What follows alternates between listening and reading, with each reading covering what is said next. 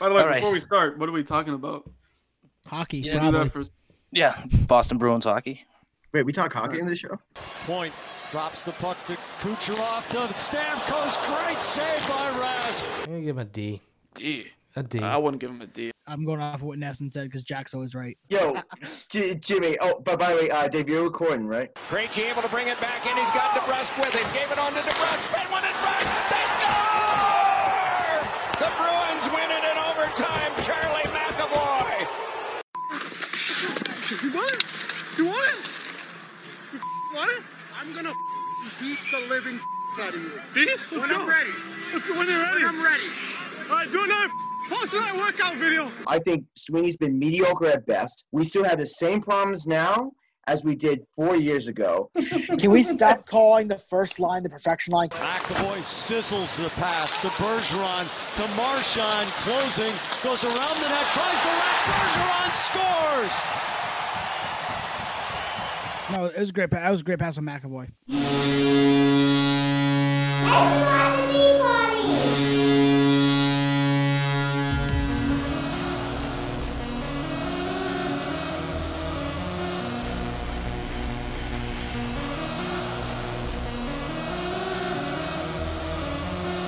All right, did Tyler figure out what the show's about yet? Welcome back to the Boston Bee Party. I'm David Rodriguez. Joining me tonight, Jimmy Shea and Justin Ventola. What's going on, gentlemen? How we doing? What's up, Dave? Hey, Dave, how you doing?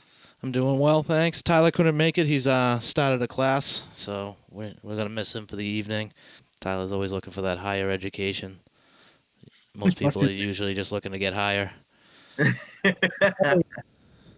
All right, when we left last week, we were all pretty disappointed with the Bruins. I had said I hope for at least one 5-on-5 goal in every game. I got my wish. It was a good start. Ended up the Bruins going 3-0 this week, winning one game, last night's game in overtime against Pittsburgh. The Bruins now sit at 4-1-1, and they were looking pretty good this week, I thought. I liked what I saw out of some of the young kids. The defense is good, but the special teams has been just phenomenal in the last 3 games. I wrote those stats here. The power play for the Bruins has gone 50%, 5 for 10. I think that's awesome. And then on the penalty kill, 11 for 13. I got that at 85%, but I'm not a mathematician, so I'm probably wrong. Definitely have been impressed with some of the 5-on-5 play starting to pick up, look a little bit better. Jimmy, what do you got for takeaways from last week? All in all, this is the Bruins at their high point. Like, they're a very good offensive team. Their defense is okay-ish, and their goaltending is it's good. But they're a very front-running team. They don't really front-running offensive team is what I should probably say. When they start scoring goals, they score goals in bunches and they blow teams out of the water.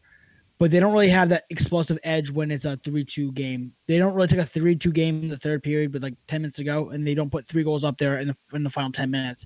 They're a team that if they scored 2 goals in the first and a goal in the second, and the other team starts to pack it in, it's over because the other team starts to spread it out, tries to go for more offense, and then they explode for 5, 6, 7, 8 goals. And that's what they've been for years. So they didn't really show me much these 3 games this week. The secondary scoring finally showed up, but again, that's been the thing the last couple of years. It's inconsistent secondary scoring. So until they showed me, it's 6 games is a small sample size all in all. But we saw the worst of them, and we've seen the best of them. So I think they're somewhere in the middle. Again, I said I think at the beginning of the season they're probably the 3rd or 4th best team in our division. I'm sticking with that, even though they've looked good this week because they looked so bad last week. Justin, what were your takeaways from the last 3 games?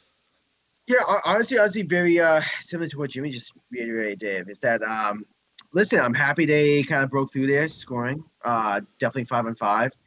Although, I double-checked it today, and I believe out of the 16 goals they have scored, we have 6 are only 5-on-5. So, I mean, listen, special teams have been great, which, honestly, we kind of already knew that, right? I mean, they've always been, a pretty solid penalty-killing team, especially with Marchand and Bergeron. Look what Marchand just did.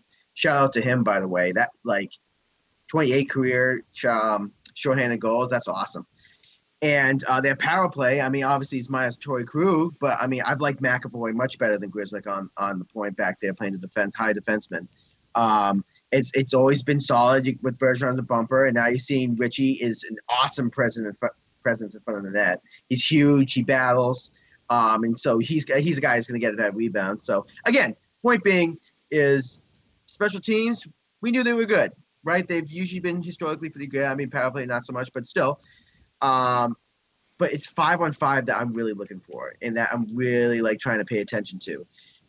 We've seen it in spurts, obviously, but still, it's like less than 50% of this year's goals have been 5-on-5. And isn't that the issue that we've been trying to address for how many years at this point now? You know, and we've kind of done it, but without Pastrnak, I mean, 5-on-5 is just, it's, you know, that's so good for them. But still concerned about this 5-on-5 play. Yeah, I get what you're saying. You do definitely need to see some more consistency from the team. It's only been, what did we say, 6 games, 2 weeks worth of hockey. But I feel a little bit more encouraged after the first week of hockey where I feel like you didn't see the best out of them playing a lesser team in New Jersey. I don't know. That was just me. And then on, what was it, last Thursday night, Philly comes to town. Boston wins 5-4 in a shootout. Shootout winner by Jake DeBrusk, the only thing he's done this year other than get injured. Shout out to that, Dave. Boston outshoots Philly in this game 43-26. Surprisingly, they lost in the faceoff dot 63% to 36%. Claude Giroux opens the game up about 6 minutes in, picking the top corner. It was the first power play goal that Boston had let up for the season. Even though that happened, Bergeron and Marchand were looking pretty decent, I thought, on the penalty kill. Marchand has the 2 shorthanded goals this year, so you're starting to see him look a lot better than he did on the penalty kill the last couple of years, where he was injured with his groin, or was it the hernia? I forget which one. Boston goes down 2-0 later in the second period when James Van Riemsdyk scores, and then I guess it took a little bit of a talking to from the coach in between second period, and Jack Studnicka finally scores a goal for Boston. It was their first 5-on-5 goal of the year, and apparently it was their first 5-on-5 goal in since Game 6 last year, something like that. It was like over 200 minutes. I read somewhere. I believe it was on 98.5 The Sports Hub. Charlie Coyle would tie it up almost 2 minutes later, but then Philly would take the lead when Travis Sanheim scored. Back and forth game into overtime, where, like I mentioned, Jake DeBrusk had the only shootout goal. It was a pretty nifty goal, little soft wrister that kind of floated up and over. I saw in this game. I thought I saw a little bit more of Studnicka. Obviously, with the goal, it's nice to see him get something on there. And then, the 5-on-5 goal was 267 minutes, according to Ty Anderson on 98.5 The Sports Hub. I knew I had that in there somewhere. The goals that Tuukka was giving up, I didn't think they were terrible goals. One was off a skate. I know he gave up a few in that. I know, Jimmy, I see you over there. I thought that Carter Hart looked very good in this game, although, he did end up giving up, 4 goals. Jimmy, what did you say? I said Tuukka, and you just started. So, as much as I want to blame him for the one he said went off the skate, I couldn't, because it's, even though it was a very high top of the circles tip, and you think your $7 million goalie should be able to stop that, I guess not, because I guess he's not that good. Bobrovsky stops that puck. That's all I know. But he doesn't stop anything else. Hey, he stopped that one. And that's why he's paid $8 million, because he stops that puck, I guess. I think he got 10 actually. Didn't he get 10? Didn't he get 10 million? He's. I think he's like grossly overpaid. You think Tuukka Rask is overpaid? Yeah, Bobrovsky is grossly overpaid. Like, I want to vomit in my mouth when I say that Bobrovsky makes $10 million. Yeah, goalies are the running backs of the NHL. You can just pick one of the minor leagues, and they can be just as good. Or you gotta go catch lightning in the bottle in the playoffs. What's that? Or catch lightning in the ball AKA during the playoff. That happens. AKA, I mean, Goaltender gets hot. Cam Ward, Jordan Binnington, Tim Thomas. Tim Thomas is not a very good goalie, but he got hot. He was not. He was not. But he played out of his mind in the playoffs. I mean, Tim Thomas, if you look at his numbers, he's the same thing as Anton Hudobin. He's about the same size, too. He just got super hot the whole year. I mean, that's really what it comes down to. And that's why I don't pay goalies $7 million a year. Because no, you should never do that. Never. But my thing with you want my takeaways from the whole game or just my Rask thing? No. The whole game. Whatever. You can go off on Rask a little longer if you want. Okay. Well, I have some notes here from this game. So the first 2 goals I put on Rask. They're must-stop goals. I know it was a top corner shot. I hate that people saying the one by the ears. So hard to stop when you're unscreened and you're making that much money as an elite goalie. And people keep telling me he's a top 5 goalie in the league. Guess what? Make the stop. That's your job. The 4th goal, the Van Riemsdyk tying goal. Actually, before we get to that, you forgot the goal by our best defenseman in Carlo. You know, that was a bomb from the blue line. Oh, yeah. Our best defenseman finally finally scored. Yeah, sorry about that. I didn't have a good game plan going into that, and I just totally half-assed the goals. So good. I mean, I heard that. I was like, I gotta mention my boy Brandon Carlo here. BC's got to get some reference here. But talking about a 4th goal. This talking about Justin's number 1 defenseman, who I think is a middle to bottom pair defenseman, Charlie McAvoy. This guy is coming to have it now. He refuses to clear bodies out of the crease. That Van Riemsdyk equalizing goal, the 4th goal. McAvoy's staring at him. He's right next to him. Goes, hey, look, there's the puck. Hey, look, there he is. Oh, it's in the back of the net. Oh, yep. I mean, you can say what you want about Chara being old and slow. Guess what? Chara gets him out of there. I mean, I would take Bobby Orr at 75 years old, gets him out of there. I don't understand what this guy has. He doesn't mind hitting people against the boards, but he does not want to clear out in front of the net. It drives me insane. And then my last 2 points of this game is that Richie, he's pretty good on the power play. I want to power play. I mean, I want to see him do some more things on even strength. I think Justin tweeted that out yesterday, the day before. I couldn't agree more. I don't know. It's I tried to look up some stats to correlate him to Milan Lucic's 130 goal season to say, oh, well, maybe Lucic, when he dropped 30, it was all power play. No, it was 25 even strength goals and 5 power play goals. So it doesn't really correlate to him at all. And then the last thing, I'm going to eat crow on a lot of players that I talked crap on last week. This one's not one of them. Studnicka, guess what? He shoots the puck. He scores goals. Wow, that's what I said last week. That's all I said last week. He has 3 shots. He did not have a single shot for the first 3 games. No goals. He has 3 shots that next game. Guess what? He scores. Brain blown here. You shoot the puck, you score goals. It's not that hard. I know that. Sounds pretty basic, Justin.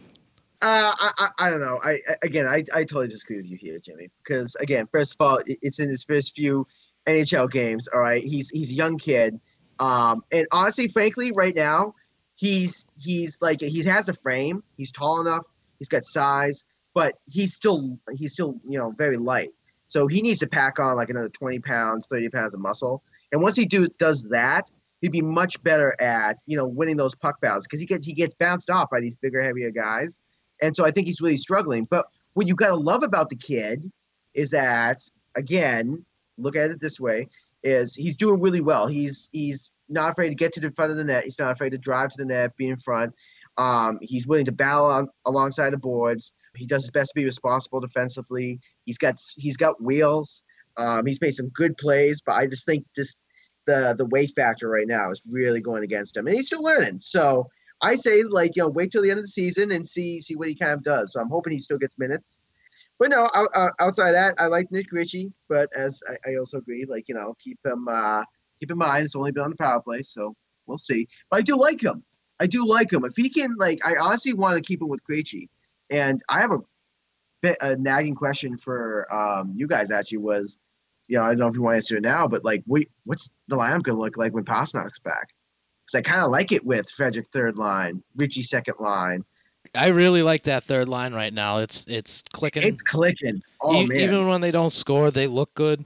Smith has been pretty great these last couple of games, not just because he scored, but because he's around the puck and putting it on net. I thought, I think right now you sit DeBrusk. I think so. I know he's injured, so it makes it easier. But when he's not injured, I don't know what is he.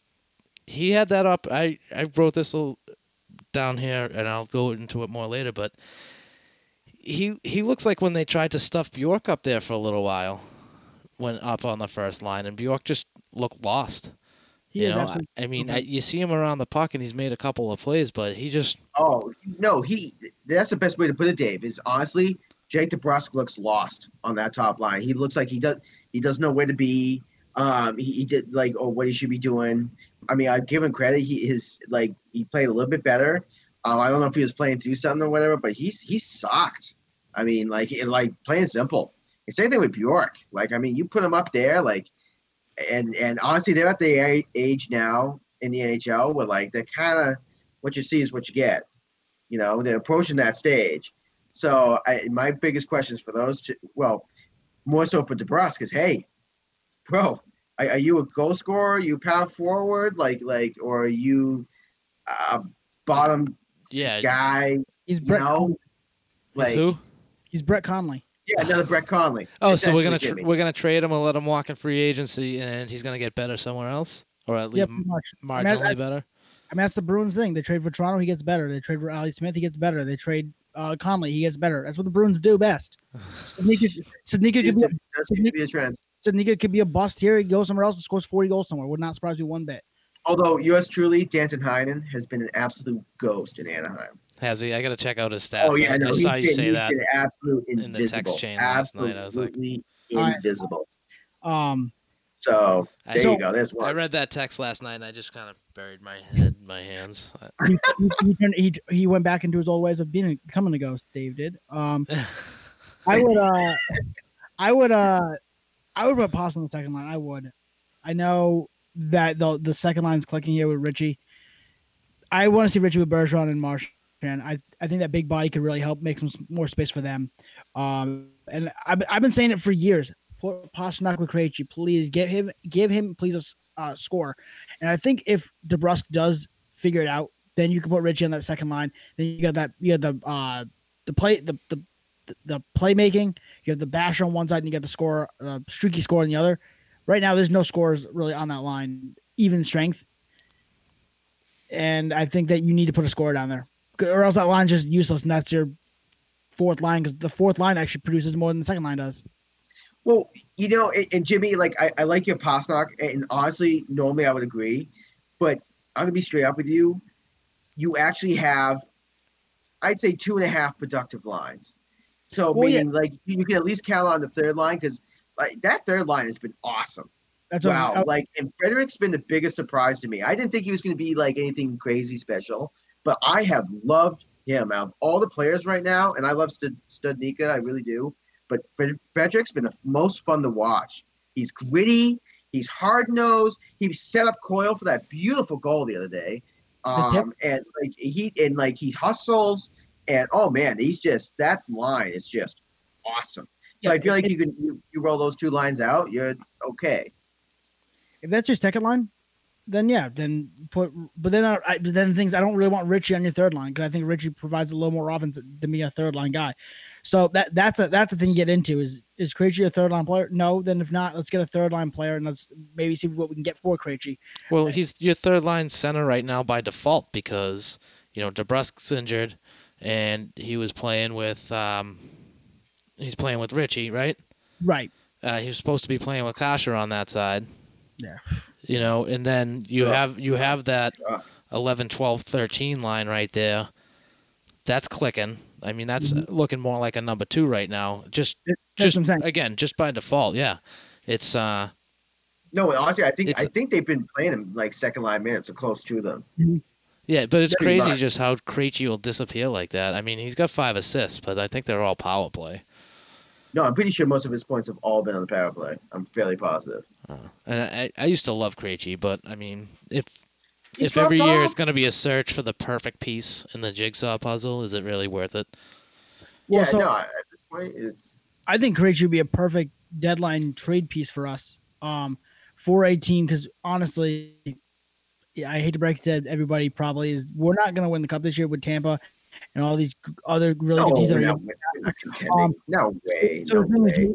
you're looking at, you probably have to eat some salaries. In the last year of his deal, you probably can get a prospect or a third line player for him if you trade him into a team that's on the verge of winning and is looking for that bottom 9 depth of like scoring power play, because he can still pass. He's just not really. I mean, playoff Krejci is still a thing. If he's engaged in the playoffs, I think he's. I mean, it showed last year. He can still play in the playoffs when he thinks that they can win. So I think that someone like that, you could end up trading him to a team. It wouldn't happen, but a team like Toronto or something like that for a player that would fit on the third line. What the issue is, Jimmy? It's like I think it's his salary. I mean, I know it's like, you know what I mean. Like you would definitely have to eat some of it in order for a team to be tantalized in him, because that's so much money for a guy who's like really dropped off. And I agree. I used to like Krejci, like 2000, like young Krejci, loved him, playmaker, like he scored some nice goals, like he was awesome. But he is far removed from that. So yeah, absolutely. And we were hoping that he was going to be playoff Krejci last playoff, and I think we all kind of teased ourselves on that. Just a quick Danton Heinen update. He's got 1 goal and 1 assist for 2 points, and he's a +1 this year out in Anaheim. So, I mean, he's doing better than DeBrusque. but they're both not doing great. That's not at all. His numbers are also better than Studnicka's, just saying. Say that again? His numbers are also better than Studnicka's, just saying. Yeah, and I think he provides more on the defensive side too. Oh, now all of a sudden Jimmy's a fan of fucking Danton Heinen. Okay, Jimmy. Yeah, right. okay. I'm sure he plays great. I'm sure he's wonderful defensively. I'm sure he's great. He's great. I mean, Sure, he's a Joe average. Joe average. Yeah. When you listen to Claude Julien talk about him, he was the silent piece there. You didn't see him on the stat sheet, but he was there. Oh, but he's Claude Julien's prototypical like most favorite player in the entire world, a guy who has 0 offensive capabilities, but who plays Kelly. Okay defensively. Chris Kelly 2.0. Yep. All right. Was this the game that Grizzly went down super awkwardly? Yeah, early in the game. Did you see that down in the corner where he almost does a split? It's the reason he's been injured for the last 2 games. What's going on with this guy? He's gonna fucking kill himself. No, you guys didn't see that play? No. I'm trying to think. Which play? When Grizzly got hurt, he went down into the corner. Yeah. And I forget who it was, just kind of goes in for the hit, and Grizzly slips and does a full-on split, which made me kind of cry to begin with. But then the player landed on top of him, and he ended up being held out of the overtime game, but he did return to the game. It was just such an awkward hit. He was just hurt the game before. Is this guy too small right now? Yes. And this is what I'm saying. Undersized defensemen don't belong in the top 4. They just don't. You can have one of those on your defensive core, and he can play bottom pairing minutes. All right, but outside of that, they get bullied. I mean, regular season maybe can get away with it, but as soon as it hits postseason, totally just get bullied, and just they get worn down. It's much faster, I think. So and with Grizzly, I'm honestly kind of happy he's out right now, because I've been pretty down on Grizzly so far this season. I think he's sucked, quite honestly. Yeah, it's killing me to agree with you, Justin, there, because going into what I was looking at, trying to make a case for why McAvoy is not a top pairing defenseman, I was going to use Grizzly. Then I saw he was hurt again, and I was like, well, this guy can't stay healthy. You can't put him in the top 2 if he can't stay healthy. So I still think he's had a bad beginning of the season. I still think that he's your best offensive defenseman on this team when he's going, just like Krug was last year. You can say what you want about McAvoy. Krug was the best offensive defenseman you had in this team. I agree. So I think the best athlete you have back there is McAvoy. I'll give you that, but he's not the best defenseman. Best defenseman there is Carlo. Carlo's the best all-around player on that defense right now. Hands down. Not even close.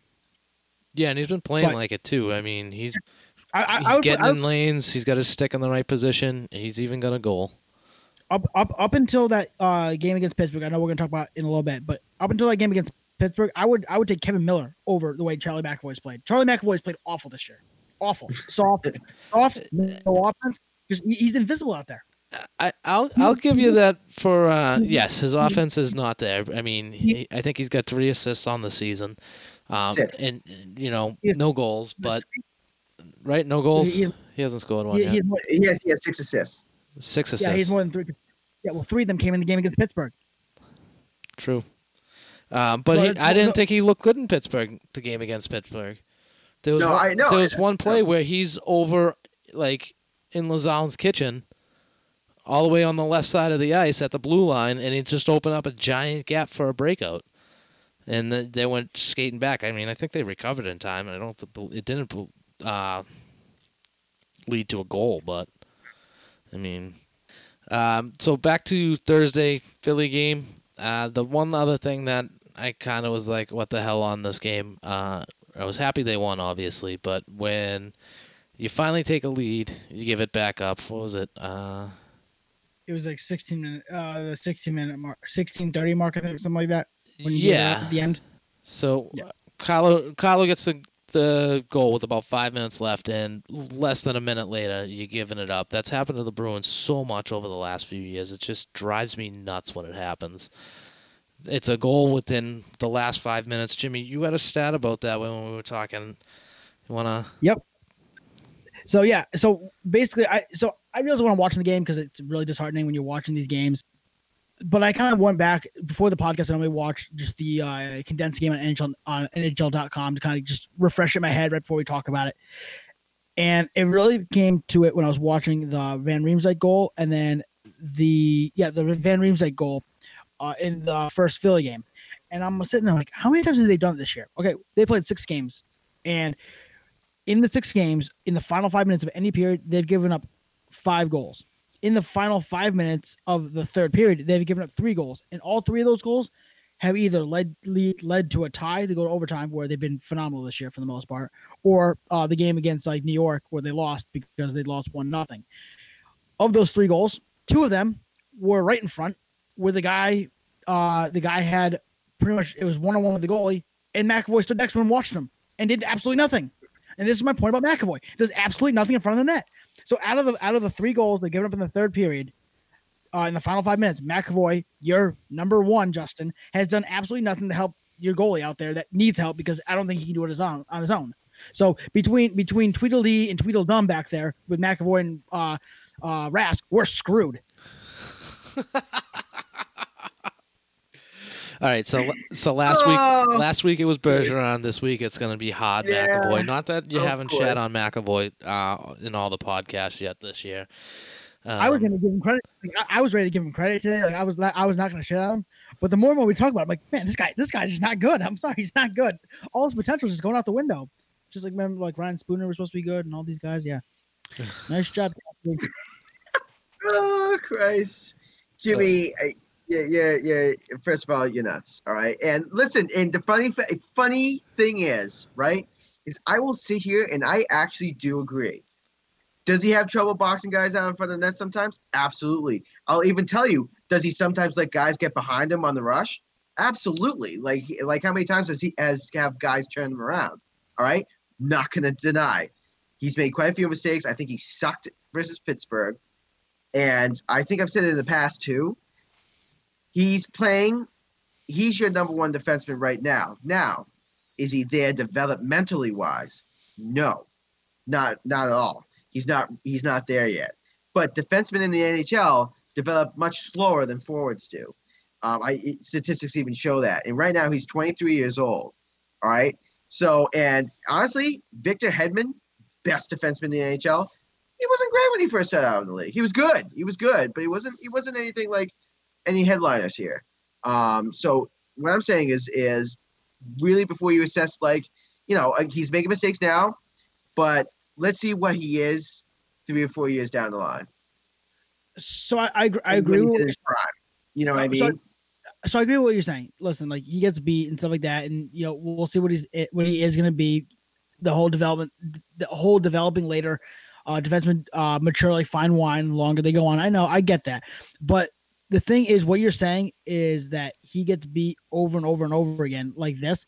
And if you're number 1 defenseman and get beat like that, you're looking at players like PK Subban and Erik Karlsson and players like that. And the difference between McAvoy and them, because they're both more offensive-minded defensemen, the only difference between Subban back in his days in like Montreal and like where he was really good, and Carlson out in San Jose and when he was in Ottawa, they had the ability to put the puck in the net every time they touch the puck. McAvoy, he might score 5 goals a year, maybe 5 goals a year. Like he's not good offensively when it comes to scoring. So to me, that's my thing. It's like if you can't score, like physically put the puck in the net yourself, then it's time to stop focusing on the offensive side and become more of a well-rounded defenseman and start putting some weight on. And I mean actual weight, not beer weight like I put on, but actually get in the weight room and box some people out in front of the crease. I would much rather him not light someone up along the boards like he does because it looks cool for like your YouTube videos and getting up and getting girls, but actually do something in front of the crease where it actually matters, where pucks go in the net. It's happened twice this year in 6 games. On this pace, it's going to happen. I'm not doing quick math here, but it's going to happen a lot. No. But honestly, I even say he's not. I was even going to say he's not going to be your like super offensive defenseman. Like I don't think he'll ever get offensively as good as Krug was. But I think again, I mean, he's seen minutes now on the power play, but if he develops into that like first power play unit defenseman, which I think he could, you'll see maybe a little bit more. But for the most part, I think he's going to be more of a defensive guy. And I think that's also part of like kind of like in a way, kind of like the Bruins way, if you will. So I think his offense will get a little bit better, but for the most part, he's a defensive guy. And again, Jimmy, like I totally understand with the defense part, believe me, but he's good. He does good along the boards. He really does. He like hits people. And I love watching it. It's so much fun him throwing his way around. But he'll get there the other parts. Playing defense in the NHL is tough, especially when you're going up against like the team's top guys. So I just give him time. And if he's still doing this when he's like 26, 27, I'll be right there with you, Jimmy, saying, get his ass out of town. But right now, way too early. Don't worry. The president of the Charlie McAvoy shit club will be re-electing. I'm looking for a new vice president, so I'll be calling you in a couple of years for it. All right, McAvoy does only have 4 assists on the season. Was it 4 assists? I'm sorry, Dave. No, that's all right. It happens. And Jimmy, just to correct you, he's good for up to 7 goals in a season. Did it twice. Thank you. All right, not 5. 5 last year. Shortened season. He was gonna get his next 2. Don't worry. Oh yeah. Maybe if we didn't start Darth Vader in the playoffs, he would have gotten to 7 in the playoffs. Who knows? Well, the good news for him is he likes to break out into his goal scoring streak in February, and that's only a couple days away. So hopefully we could get onto that. Okay, moving on. Saturday night still against Philadelphia back in town. I was really disappointed in Philadelphia in this game. I wanted to see a better game. 6-1 win for the Bruins. 26 shots to 17. Boston 3 for 4 on the power play. I mean, it was very lackluster performance for Philadelphia, if you ask me. It was nice How to see. about Carter Hart at the end? Oh, he was pissed, and I don't blame him. It was like 7 times that he smashed that stick. Oh, yeah. He was pissed. Team didn't show up in front of him. How do you leave him out there that long? He's just starting goalie. How the hell do you leave him out there that long? Right. I mean, the team was not playing at all. You could see it. They were just scheduled loss. Yeah. I shit on Cassidy, but Alain Vigneault sucks as a head coach too. He's awful. Yeah, I'm not a huge fan of Alain Vigneault. Everywhere he goes, he loses. Well, I mean, he had that one really good season. I forget when it was, but he was supposed to win the cup. Oh yeah, 2011. He got me there. Love that. All right, so Bergeron opens the scoring in the first period on the power play with his second of the year.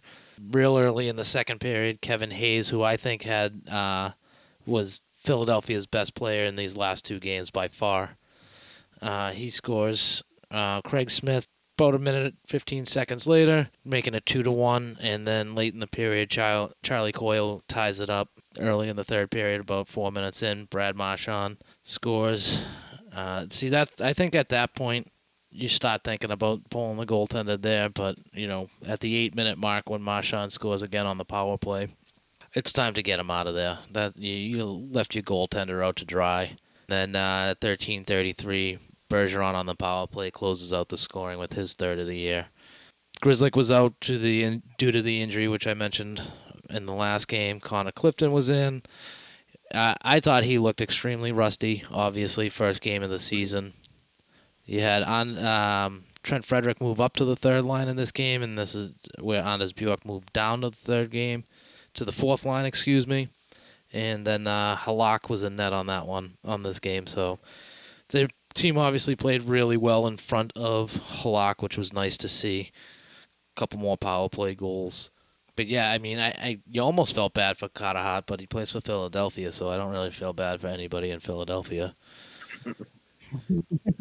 Damn Philadelphians. Justin, why don't you give us a couple takeaways from this game? Yeah, I mean, Ozzy Dave again, like from the Bruins' perspective, again, power play is clicking. Good to see. But again, we kind of knew that power play was good, but it's just nice to see it good without Torrey Krug and Pasternak for that matter. And then secondly, it was also good to see some 5-on-5 scoring. And again, shout out to that third line. I cannot talk about them tonight enough. Even the game against Pittsburgh the other day, like their first shift on the ice, within 10 seconds they have a scoring chance. I just love that line. They played phenomenally. Still waiting for the second line to come together and for Richie to score on 5-on-5 for sure. Defensive light, I think Zaboral has been one of their best defensemen. And I think he's been playing third, maybe fourth most minutes on the D-core for that matter. So he's doing... It's funny you say that about Zaboral. I feel like he got called out by the coach today, saying that he could do a little bit better. So, because I was kind of on the same page with you as Zaboral, and then I saw that quit. I didn't get to it. My daughter was tugging at me. Dinner time, But yeah, I mean, I like that because I thought he had been playing very well.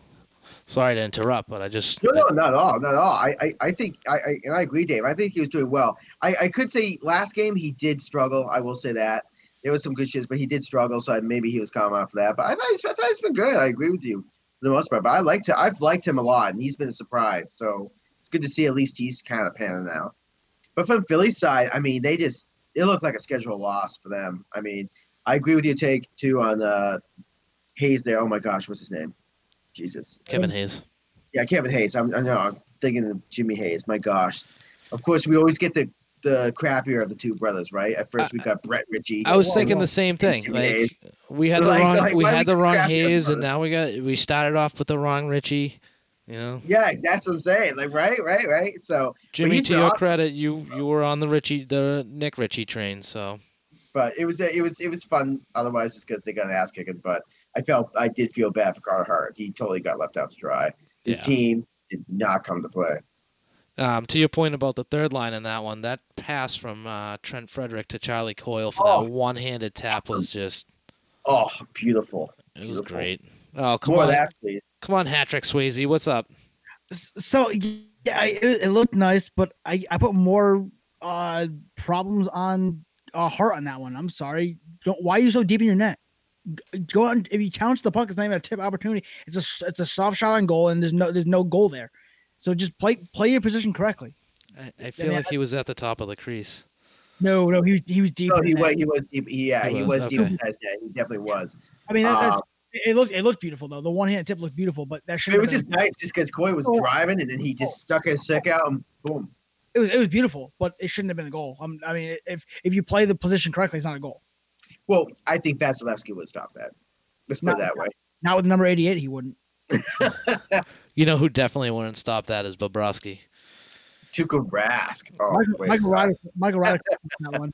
Hey, Tuukka looked real good last night. I'm sorry. I know I said it and you told me he was just doing his job, but you're right. No, so he was the prime candidate for my third dud this week.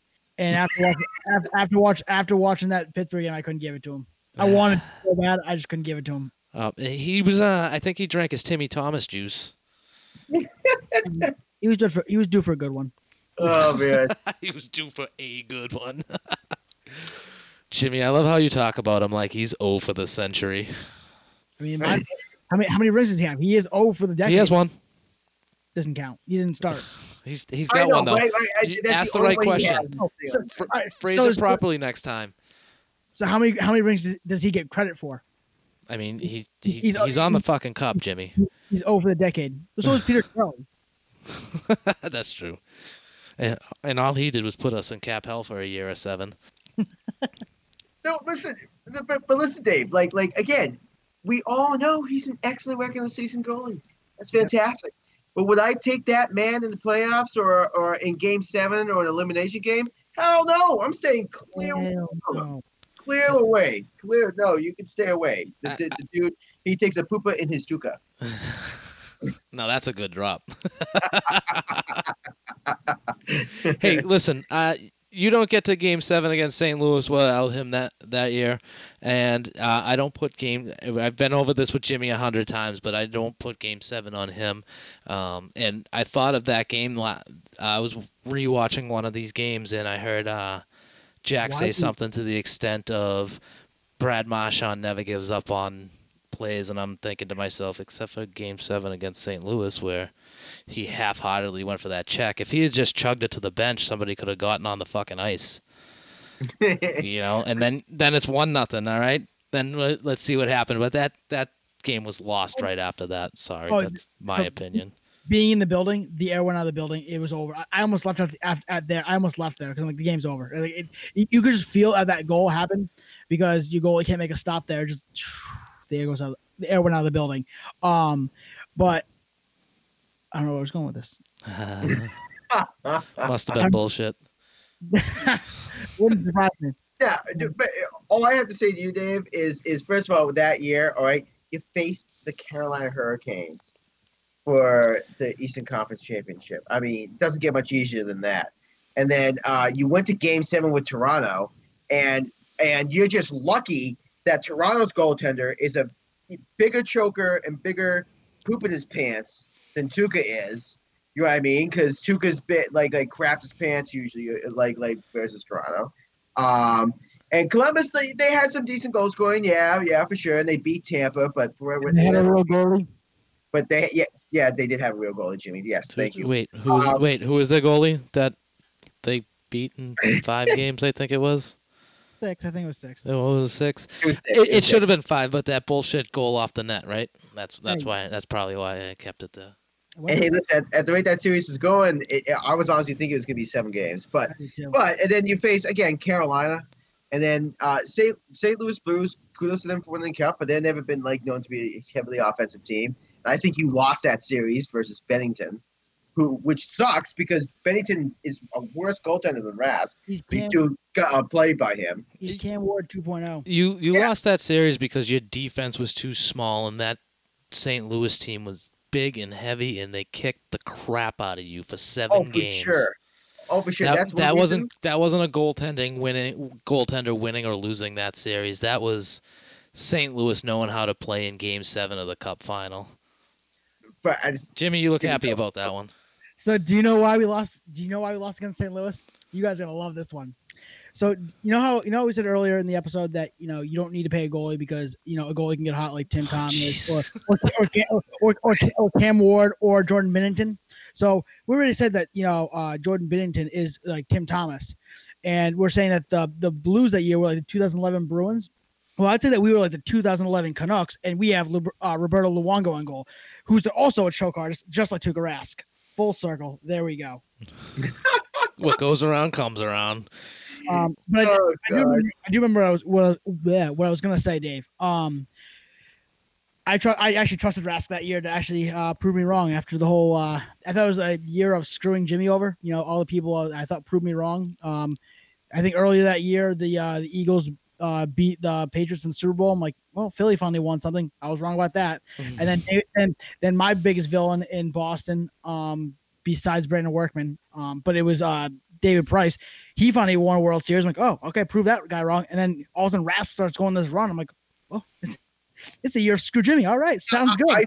Jimmy, I thought that was the year he was going to do it. And then he proved to all of us, hey, fuck you guys. He's actually a pumpkin. He's not a coach. He's a pumpkin.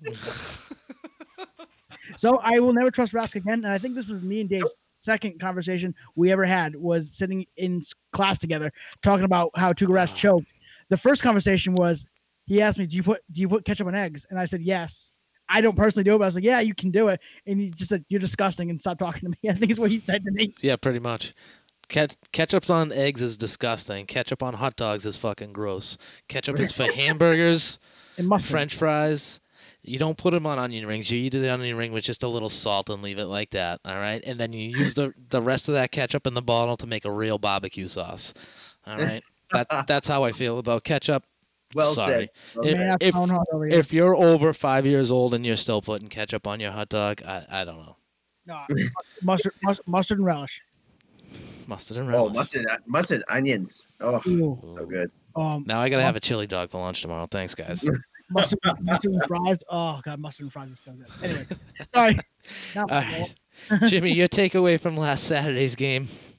So I kind of really hit these points already. Oh, at least one of my major points. I guess my main point would be that Philly, even though I picked them to win the cup this year, they have a real problem in goal. I know how good that Hart looked in the first game. There's a problem there on the back end. I don't know if it's with him as a goalie or the defense not playing in front of him, or they're going to take games off. It's all going to come down to Vigneault's system of being a more offensive-minded coach, where you leave your goalie out to dry, which might, again, I think this could be a serious problem going forward if they really want to be a cup contender. The other takeaway I had, again, I said this earlier, is the Bruins are a front-running offense. When they start scoring goals, they score goals. And then when they're not scoring goals, and when I say that, it's like that's when, like, you know, Corrali is scoring and Wagner is scoring and all these guys that don't score normally are scoring.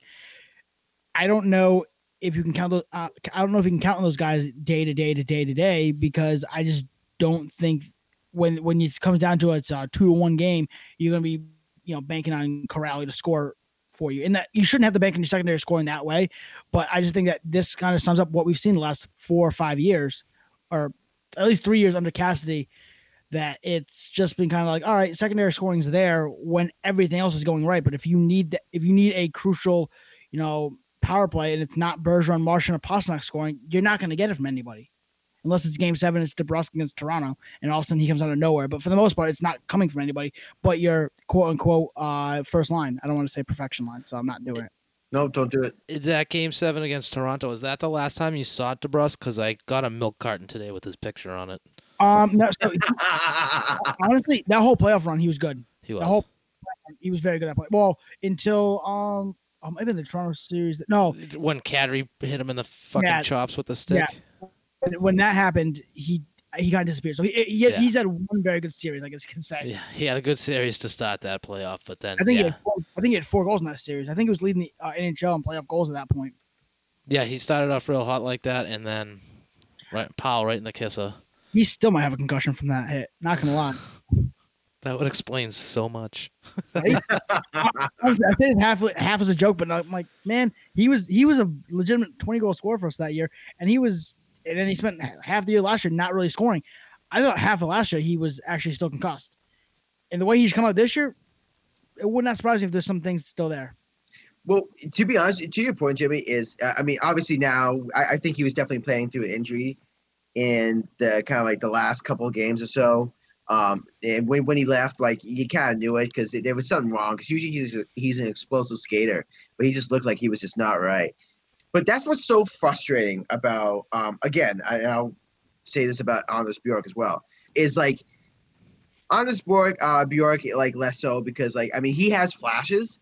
Like he had a nice board work the other day. Like he has flashes, but he can never put it together. And he's never shown that he can put it together. And he But can't with DeBrusk, yeah, I mean, like, so Bjork, again, I'm pretty much done with. The Bruins thought he would be an offensive talent.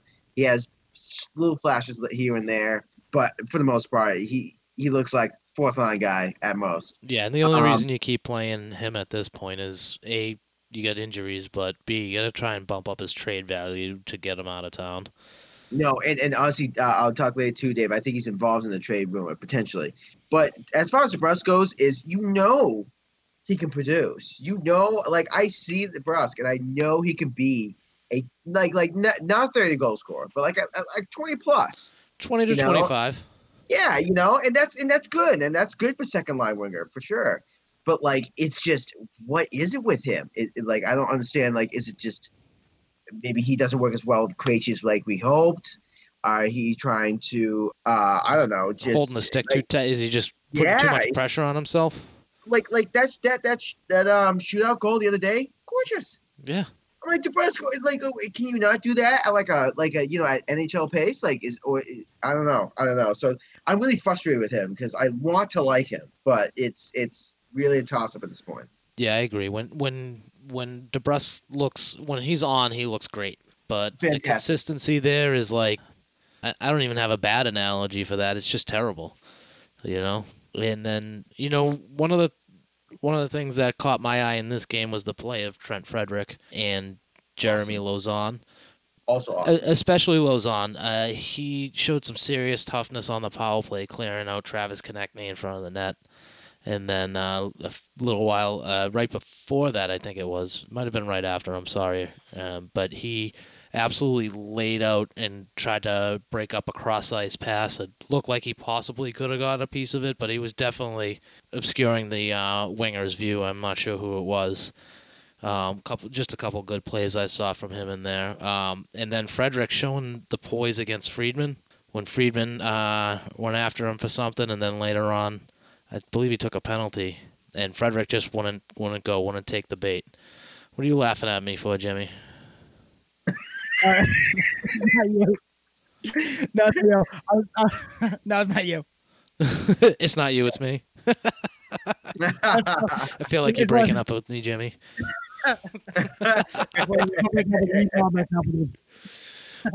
But yeah, I mean, just seeing some of these younger guys, they're really starting to.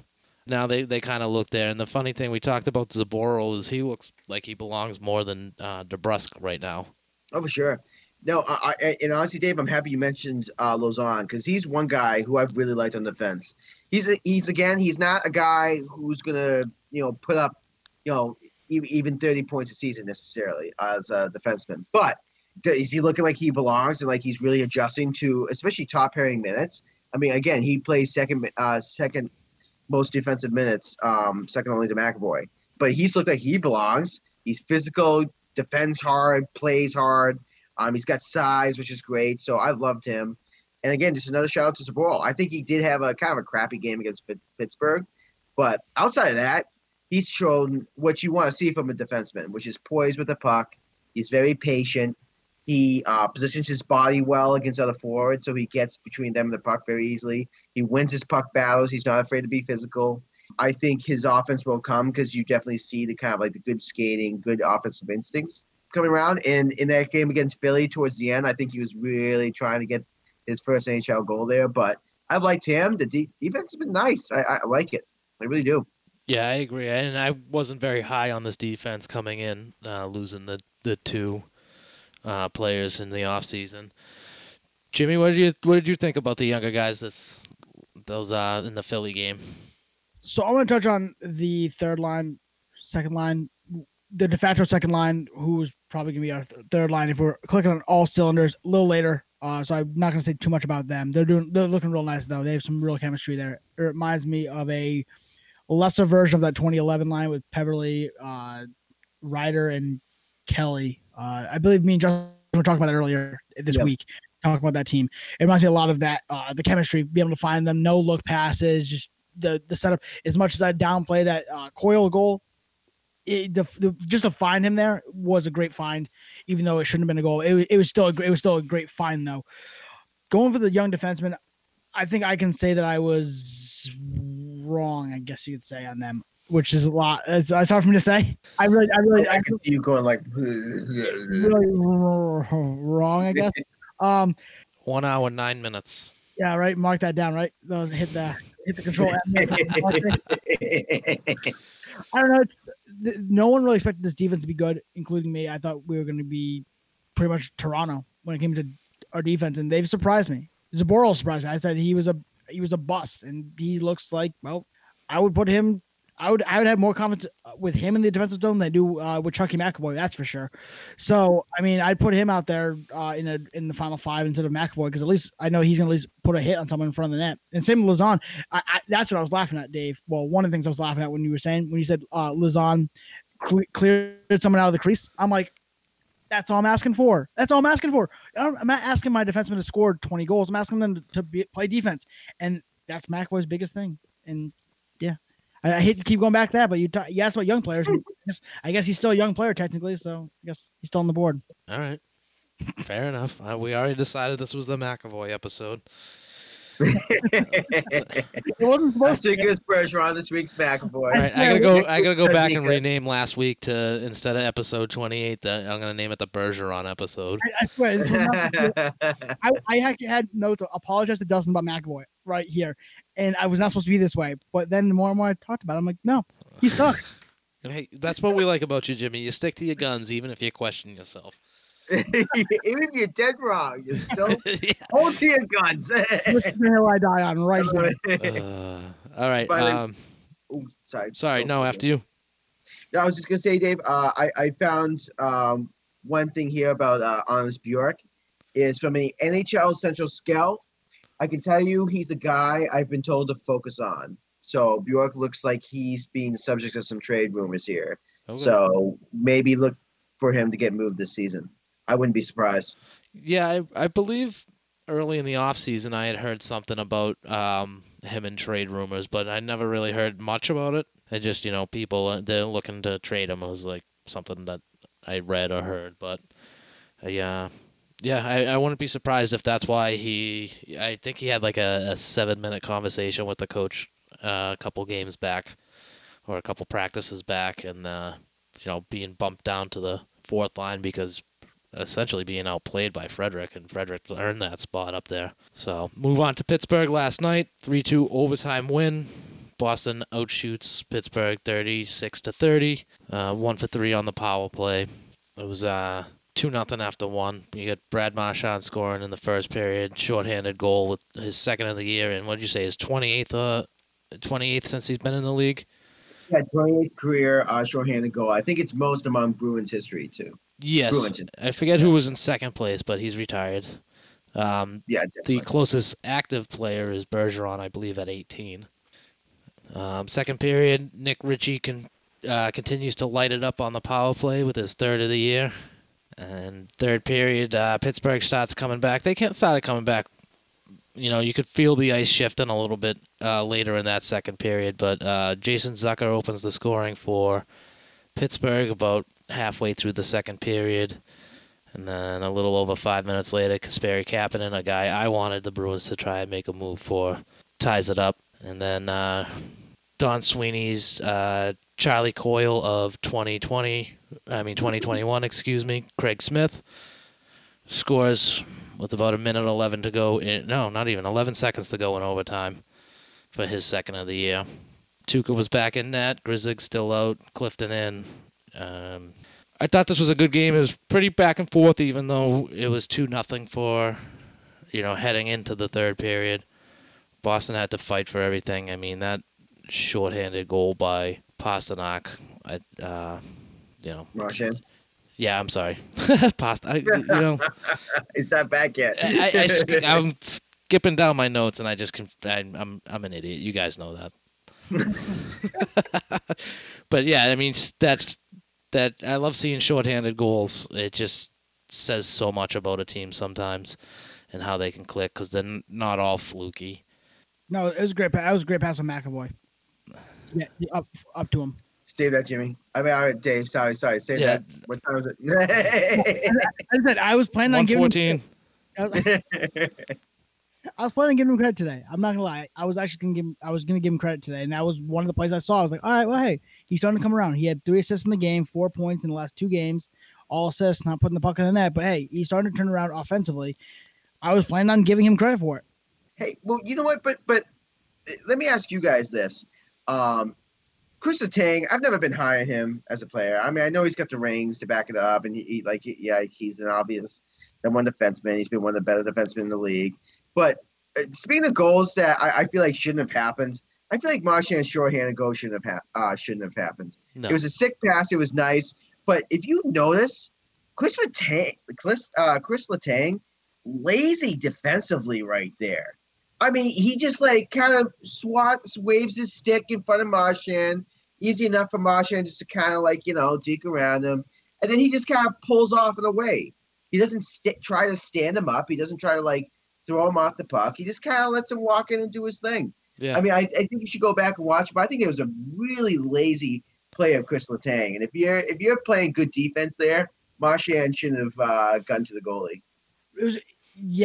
It was lazy defensively, but it was a hell of a shot. The skate one way, shoot the other is one of the more difficult shots to stop as a goalie. And that's Marchand's bread and butter. Oh, it is. It It's 2-2. It's up by the ears, which I think it still is an easier shot to stop. I don't understand why that one's so hard to stop. I don't get it. Maybe the pads restrict you, and I'm just ignorant that way. But that bread and butter where he's skating from, normally on his forehand side, skating, so it'd be from right to left, and he snaps it going across his body, and he goes back the other way, glove side. It's beautiful to watch. Beautiful goal. Beautiful goal. I look at that. I'm like, there's not many players who can get that much power and that accuracy on that. There's not many players. Even the elite scorers don't do that. It's one of the things that he does that there's many players in that league who can't do. Oh yeah, no, it was gorgeous goal. I just think that like he would never have gotten that shot off normally if like Chris Letang was actually playing defense. But that was a gorgeous goal. I loved it. Yeah, Chris Letang is like the original Torrey Krug, and he's a little bit taller, but he was always good on the power play for them, and that's why, Jimmy, you look confused when I said that. But, yeah, he definitely underplayed that. Wasn't anticipating Marchand coming off the boards right there, and, he definitely just waved at it. But a beautiful, beautiful shot. I think a better comparison to Letang is probably PK Subban. Just because they're both they played number 1 minutes back in their primes, so that's why we said Krug. I was like, that's not the person that. But yeah, I see you saying more offensively power play kind of guy that's more known for their offense. I can get with that. Yeah, because Subban with his offensive. Well, because I also look at the flopping. Letang is a grade A. The stick comes up around his shoulder. He's throwing his head back, which is what Subban does. He sells calls. He does sell calls. So that's the thing. When I hear Chris Letang, the first person I think of a comparison is he was the original PK Subban. All right, I like that one better. I actually do like that. That's a good comparison. That's kind of like what they were. What did you guys think of Jake Gensel running into Rask there? Did you think that was worth a penalty, even though they didn't get one? I mean, I honestly think it was, and I think I think that was honestly a missed call. I really do. Because he came right through the crease. I mean, intentional or not, I think it would like he was like right. I don't know. I think to me it was not his call, especially with some of the softer calls they called that game. I was really surprised that they did not call that. Like that phantom hooking by Bergeron. Yeah, that absolute and like when Bergeron gets a penalty, like I will give him this. Like the guy, like he's such a smart player. But if he gets a penalty, like I always question the refs in that case. I'm like, dude, what the hell did you see? Like, what'd you want him to do there? So I mean, put his hands in the air and go, "Way, go for it! Yeah, let's go, guys, let's go." Skate on through. But no, that was a soft call. So I also think that should have been called on against Gunsel. But Jimmy, so I'm probably the wrong person to ask though. I like a more physical game. So I get it was in the crease. I get it, but there's so many goalies now that flop there that the refs just don't necessarily throw the arm up, and that's why I lean that way. I guess there's just so many goalies, and Rask is one of them who will just he feels any contact and he's gonna flail back into the net or not flail, but sometimes go down to one knee. Like he'll sell the call a little bit, which is why I don't think. I mean, was it a missed call? Probably, but I don't really blame the refs for not calling it. Yeah, I agree with that. I think it was a penalty, but I think the reason it didn't get called was because you could see he was coming to the net. You could see him pull up and try and jump away from Rask.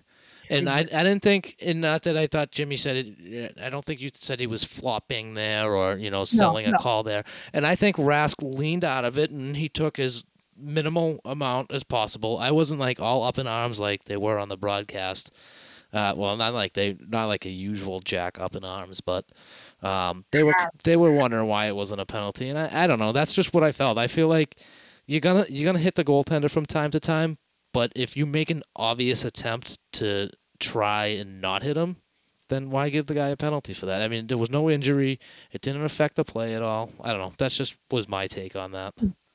This is how I would much rather do it this way. If you're gonna call anything on goalie hits, if you really lay a goalie out, like he's in the crease, and if he's behind the net, he's a skater at that point. You can nail the goal. It's an unspoken rule. I get you. They just don't do it. But if he's going through the crease and you lay a goalie out like Sean Avery used to do and stuff like that, yeah, that's a penalty. That guy was a dick. I love Sean. I love watching him play. He's such a dick, but he's so fun to watch play. My favorite move by him, I forget what goaltender he was standing in front of, but he's just like waving the flag in front of him. It was Marty Brodeur. Was it Brodeur? It was. That piece of human garbage. But where I was going with this? Oh, basically, if you clean out a goalie in the crease, like actually like clean him out, yeah, that's a penalty. I'd much rather them not call anything. Even if you say you hit a goalie and the puck goes in, don't call the penalty there. Just wave the goal off. Say, hey, there's goaltender interference. Put the puck in the blue. I would even, instead of the power play, I'd rather them put it, if you don't want to put it in the outside the zone and the neutral zone, put it outside the offensive zone. So put it like across center ice on their side, but don't get in the power play. Like I don't know. It takes some of the physicality out of the game, and I like watching the hits and stuff like that. I guess that's the old school in me. I guess I like the speed, and by doing that, you kind of limit some of the speed because people are going to go slow around the crease, and you kind of you miss things. So you would, if in that situation, you would like the puck to go to like if it was offsides for the Bruins, like over on that end of the neutral zone, or all the way down like an icing. No, not down like icing. No. So like when it's intentional offsides and it goes. So when it's offsides, you go to. So yeah, offsides for the Bruins. Yeah. So across center ice, the dot that would be for the offsides if you're going into the offensive zone. So like it goes, yes, 3 zones. I guess you could say. Going back to the 2-line pass days, like the 3 lines or whatever it is. I never really thought of it like that. It's kind of interesting, but I mean. I'm not. I haven't really workshopped this plan yet, so this is kind of just off the cuff here. Not gonna lie. Yeah. So, as much as I love special teams and the scoring, I think you just kind of there's a way that you can kind of look at it without getting the whole stoppage here. A stoppage like with the penalty call in the power play, because then you have lines. It kind of speeds the game up a little bit, which goes back to last week of our first week of the season of us talking about pace of play, and I think that it's a way to speed the game up a little bit. The next officiating thing I had here was when the ref blew the whistle and Malkin had lost his skate blade. The puck wasn't really near him. He wasn't injured. When it happened to Tuga, they scored a goal. That was obviously a couple of years back, but I don't know. Jack was pretty pissed about it. It seemed like on the broadcast, but of course he was. What is the rule on that? Like, is it to the ref's discretion, or is it supposed to be if like there's an imminent injury? It's ref discretion. It's because it all depends on injury. Even if it's an injury, your team has to have possession. Player, you have to have possession if it's your player. I'm sorry about that. Who was that? Was that mine? No, is that mine? No, it's mine. Sorry. That's all right. No. So you have to have actual possession of the puck. If your player could be laid out in the neutral zone and not actually have. If you don't have possession, they're just skate around until you have possession. So again, it goes back to like ref discretion. Yeah, because I feel like Pittsburgh had the puck in their own defensive zone and they blew the whistle there, right? Am I remembering that correctly? I'm a little hazy on actually what was the actual circumstance of it. I'm not gonna lie. Yeah, I believe they were on the power play, and he lost a skate blade in the offensive zone, but the Bruins had cleared it, and he couldn't get up. I mean, it looked like he gave it a serious half-ass attempt. I feel like, yeah, you're missing a skate blade, but you could have gotten up and, one of your teammates could have helped you get over to the bench on one skate, or at least gotten you up and out of the zone enough for you to crawl over. But I don't know. I felt like it was an early whistle anyway. It was like they weren't really heading into the zone. Not that they could have gone into the zone because he would have been offside. But I don't know. Justin, do you have any thoughts on that?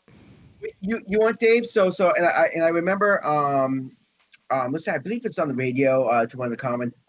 Yeah, it was because I unfortunately didn't see this part. I was in the car. But I heard it over the radio, and I remember one of the broadcasters saying, "Oh, well, technically, like when it happened to Rask, they shouldn't have stopped play." And I just looked it up here.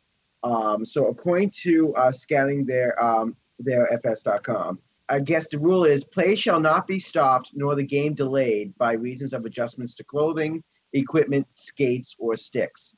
No delay shall be permitted for the repair or adjustment of goalkeeper's equipment. So, I mean, I treat it just like a broken stick. When you break a stick, they don't stop the play. You have to run back to the bench, get a new one. Or if your skate blade comes off, you have to go back, get to the bench somehow. So my point being is they should have called in Rask when it happened to him, and they didn't. But it also should not have been called with Evgeny Malkin. No, it should have been a favor to the Bruins. Unfortunate for Pittsburgh. Part of the game, though. You know what I mean? So, yeah. I totally disagree with what I don't know why they did that there. Yeah, I was. Sorry. The only piece of equipment that blows the whistle dead is when the goalie's helmet comes off in the offensive zone or when you're in the defensive zone, your goalie's helmet comes off. That's the only time it's blown. Yeah, anytime the goaltender's helmet comes off, I think if they're pulling the puck out and the helmet comes off, they have to blow the whistle too, even if the puck's not in the zone, because it's the biggest safety issue for a goaltender. So, exactly. Let's see. In the second period, I saw Zaboral jumping up in the play a little bit.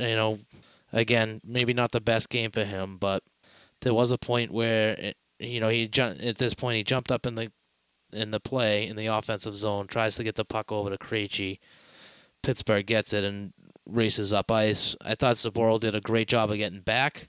He just wasn't strong enough on his stick because Rust was able to get a shot off. And, some serious hustle by him at that point. I thought Rust was the best player for Pittsburgh in this game. He was everywhere. Tuukka was solid against him, stopped him a few times up tight. Yeah, no, I mean, but Brian Rust, to your point, Dave, he's been he's been so hot so far this season. Yeah. I don't know if he's leading the team in scoring or whatever. I honestly don't know that. But he's one of the best players so far this season. Brian Rust is. So he's been awesome, and I loved him in that game. Zaboral, he definitely redeemed himself, I think, as the game went on. But I just remember seeing the first few minutes, and he had like 3 or 4 giveaways, like literally turning it over at their own defensive blue line. So he did that quite a few times in the beginning part of that game versus Pittsburgh.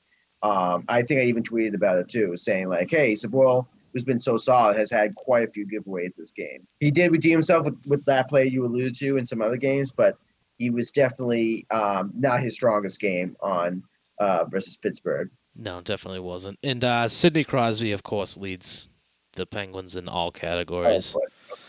7 points, 3 goals, 4 assists. He's the leader in all 3 of those categories. Jimmy, did you have an opinion on Zaboral on that play, or about Rust in general? So, Rust in general, yes. I've loved Rust for, I want to say 3 or 4 years now. I think he's been in the league for about 4 years. Since those, when the Penguins went those back-to-back cup runs, and he, I believe, was a third-line center for them. And I remember watching this kid. He was young, and he was scrappy. He was a good playmaker. He could put the puck in the net. So I'm not surprised that he's finally taking the leap to be a legitimate actual forward in this league, because I think he was kind of forgotten. He had a bad year last year. I know that they were they were not happy with him in Pittsburgh. I remember looking at his numbers. I'm like, the kid looked better than his numbers show.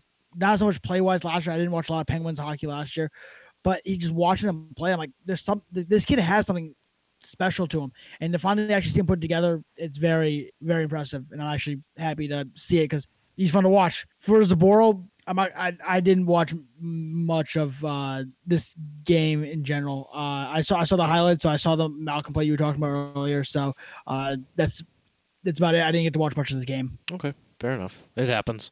It won't happen again. I promise. No, it's fine. It's fine. You're grounded like Tyler. Cool. Sorry, Tyler. We love you. Tyler. We love you. We miss you. Rest in peace. All right, that's not getting edited out because it's just. Hey, you just taking a nap right after class. Taking a nap. Your dreams. Boston was just in and out of the penalty box in this game. Oh, they couldn't stay out of the box. Where are they Oh. going? They were. The good news though is they were 6 for 6 on the penalty kill. But yeah, they just everybody too. It seemed like you had the Bergeron. We talked about the phantom call there, where he's sitting in the box and he's watching the replay and he puts his palms up. Like, seriously, guys, what the hell did I do wrong there? Seriously, no, that was what the hell were they doing? But again, they kill it off, and then Pittsburgh ends up taking a penalty. They end up taking 2 penalties within about a minute of each other. So Boston goes on a 5-on-3 for a minute 24. Marchand, with a good effort, gets the tripping call. Draws the tripping call, excuse me. And that started off a little rough. I believe Krejci gave the puck away right at the blue line. The Bruins were able to recover, and then Marchand gets the puck over at the circle in the offensive zone, and he just finds Nick Ritchie just sitting there for the quick little backdoor tip. Pittsburgh was never ever able to get it deep enough to get the change. This is at the point where I realized that Jake DeBrusk wasn't even in the game because he was injured. Now this is what?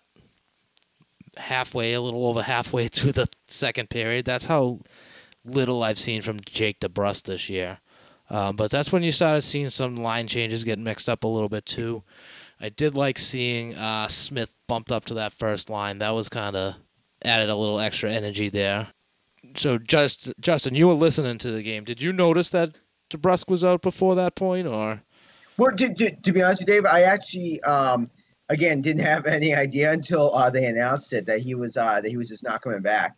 Right. I did notice that I would sometimes see Bergeron and Marchand out there, and not DeBrusk. But I honestly at first I thought Cassie was benching him because he was just sucking. But then I heard that he actually left the game due to a lower body injury. So I was like, oh, okay. So because you could kind of see he was playing through something, I think. But outside of that, that's the most I've heard of him, whatever so far this season. Yeah, he had only played like 3.5 minutes in the game and didn't play a single shift in the second period. And the hit that they showed on TV didn't look overly taxing. Didn't look like it was a monster hit. But I don't know. So who knows? A couple weeks watching from the ninth floor should do him well, right? Hopefully he comes back firing on all cylinders, full of nothing but piss and vinegar. One line, I did say I did enjoy seeing Smith up on that first line, but one line I definitely don't think when Pasternak comes back is that third line of Frederick Coyle and Smith. They're just fun to watch. I mean, if you're Cassie, you gotta leave that line together. They're clicking. They're looking good. They're bigger. They're physical. They've been honestly, I think, your best line so far this season. They've been absolutely your best line. So I mean, when Pasternak comes back, I mean, you at the very, very least cannot take Frederick out of the lineup. No. So I'm really hoping he keeps that trio together because I'm really enjoying that line. So I think if you're Cassie, why would you ever separate them when Pasternak comes back? So, which again begs the question, all right, who's going to go? Especially if Kasha comes back in a few weeks, although I hope he doesn't come back ever. I'm done with him. Yeah, I haven't seen enough of them to be done with them, to tell you the truth, which makes me almost done with them too. Jimmy, that third line? Yeah, so again, I'm going to really – I'll hit on them now, I guess. I was going to say I'll hit on them in a little bit when we go over the studs and duds. But they have – again, they look a lot like the 2011 third line for us. Their chemistry it's there. And it's funny because they really haven't played together. There was no preseason. There was no training. New Jersey was preseason, remember? Sorry. Facts. I said New Jersey was preseason. Well, yeah. I mean, hey, it helps. I guess if that's the preseason, let's start doing it that way. First couple games, make it a preseason because it works for your third line. Because I don't know, they look good. They as Justin said, best line on the team right now, hands down. They don't have the best talent on that team on that line. Coyle is a good, not great player. Smith is a streaky scorer, and it's just and Frederick adds that grit and sandpaper to it. I have no faith in Cassidy to not take Frederick out of this lineup. I don't have the faith. I think he's gonna, when Kasha's back, he's gonna put Kasha on that line and take Frederick out. I just know he is because he doesn't understand how to run a hockey team. It's gonna piss me off. Oh, Jimmy. Christ, Jimmy. You're always good for a good one there. An hour and 37 minutes. Christ, dude. Oh, What God. the hell are you thinking? One of the other line combinations I saw throughout the rest of the game was Coyle and Frederick moved up with Krejci, which still I don't think really did anything for Krejci. Definitely didn't make it move, if you know what I'm saying. I did see something, and since you guys really weren't watching the game, it was right around the 12-minute mark, excuse me. And I think that Marchand maybe got away with Slewfoot, and he kind of comes up on, I'm not sure, I forget who it was. He comes up kind of from behind, and it almost looks like his right leg knocks out the left leg of the other guy as he hits him. Maybe it was just bad timing and positioning, but that's something you haven't really seen from Marchand in a little while. That was just a quick observation I had seen. Wouldn't surprise me, sure, I'll tell you that much. Yeah, I mean, with him, it would not surprise me one bit. I know he's been on his best behavior the last season and a half, 2 seasons. So who knows? He could use a little bit of that nasty again. But just don't do stupid shit and get suspended. That's all. That's all. And stop licking guys' faces. That's gross. Yeah. That was hilarious. Right around that time, Kevin Miller had a real good rush up the ice, and then his shot beat Tristan Yari. Or Jari. Is it Yari or Jari? I think it's It's Jarry. Jari. Yeah, okay. Yeah. I feel like I've heard it both ways. But I've heard it both ways. It is both ways, but I'm going off of what Nesson said because Jack's always right. you heard it here first. Jack is always right. He hits the post on the corner. I mean, it was one hell of a shot. Just more penalties. Both teams, neither team was played a very clean game. 9 penalties in all. On one penalty kill for the Bruins, I did notice though that they ended up spending most of the first minute in the offensive zone. It was the one that Zucker scored on, Jason Zucker, because in the second minute Pittsburgh was able to keep it in their zone, and at 9:47 of the period, Jason Zucker was able to get the puck past Rask, and Rask had made the initial save, but it appeared that he was grabbing for his right hip area, and he really couldn't get up, and he kind of winced, and after the play, skated over to the corner. It stayed in the game, though. Jimmy, I know you love to crap on Rask, but you blame him much on that one, or? No, I'd never say he taps out of meaningless regular season games. He's always there for those. Trust me. No, he wears his way out of them. Yeah, no, unless it's the final 2 games and you need to win to go to the playoffs, then he'll come up with some sort of flu against Tampa when we need Or to win. food poisoning, yeah. Yeah, whatever it is. I mean, he'll come up with those, but a meaningless game against Pittsburgh early in the year, he's not missing that. I did think it was when I first saw him go down and grab that outside of his hip. I thought it was a hip flexor. I'm like, oh, well, there he goes. Now we got Halak and Darth Vader. We've seen how that works. So I'm glad it was absolutely nothing. Yeah, although I don't think any game is meaningless this year, considering you're just playing the same people. So your head-to-head record's gonna mean something at the end of the year. You need to squeeze as many points out of all of these games as humanly possible. And good job on Pittsburgh for doing that, tying this game up late and bringing it into overtime to get the 1 point for themselves. Rask would make a nice breakaway save on Kapanen. He made a few kind of breakaway saves. Kapanen got a long pass and split the D. Our fourth line, I thought, had a really good opportunity late in the game. Really tight tic-tac-toe play down on the corner, right in front of the net. But moments after that, a Marchand turnover would lead to Kasperi Kapanen's game-tying goal at 16:44. I don't think there was much that Rask could have done about that. It just kind of snuck under his pad as he was trying to kick it away.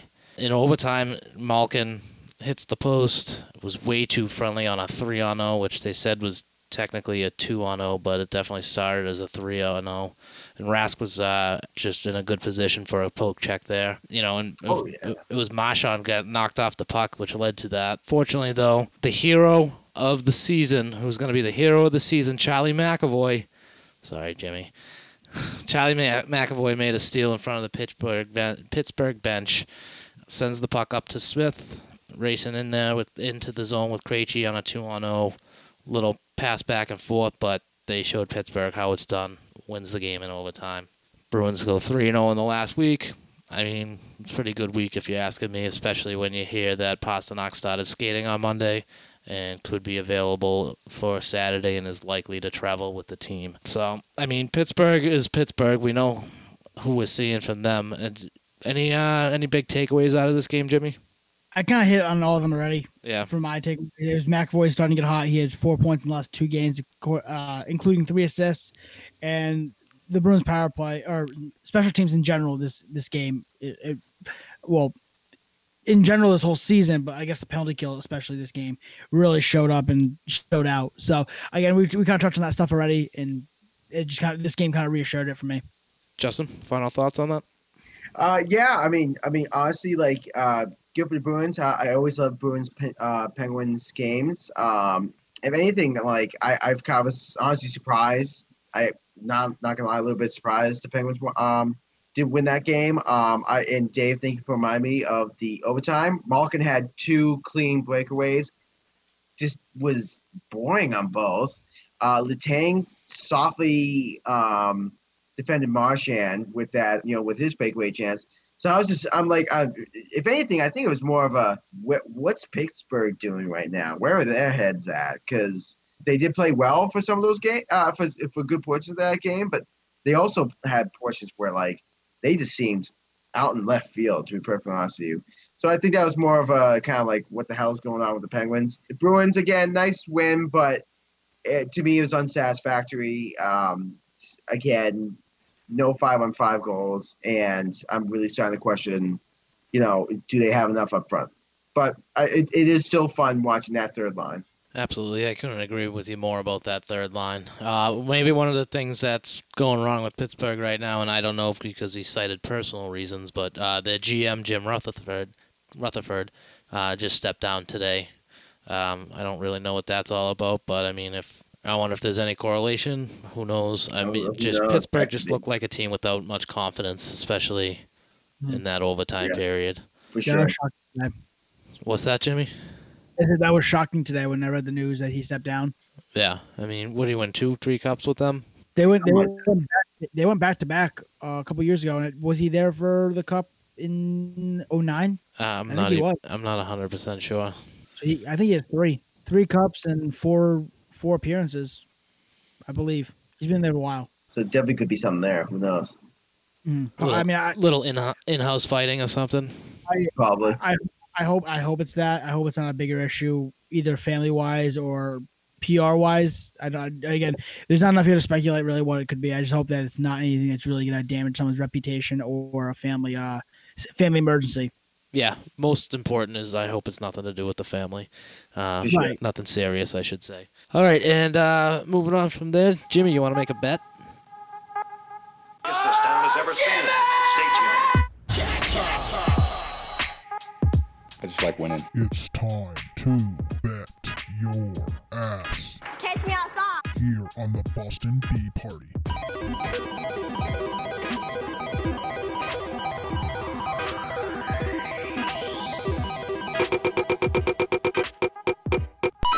How about that? That take is terrible. The first game I am going to pick is in the Montreal-Vancouver game, and that's for tomorrow. Little slow to move. It was checked by Kotkaniemi in the corner. Now the puck comes right in front, and a backhander by Tyler Toffoli is stopped. Toffoli, another shot, he scores! His 4th goal in 2 games, and Tyler Toffoli opens the scoring a minute 54 in. I'm going to take the Montreal Canadiens to win that game just outright. The Edmonton Oilers versus the Toronto Maple Leafs in Toronto. Plays that down in the corner. BC leaves it there for Kerfoot. Knocked out by Larson. Now Kerfoot centers it. Nylander drops it back. BC with a chance, scores! What a feed! Nylander to BC to the back of the net, and Toronto's taking the lead. I really like the Oilers to win here. Nope. Vegas Golden Knights going to the desert of Arizona. As ugly as you're going to see. Now Kolasar, a little drop. Stevenson to the front. Kolasar, what a stop, Darcy Kemper.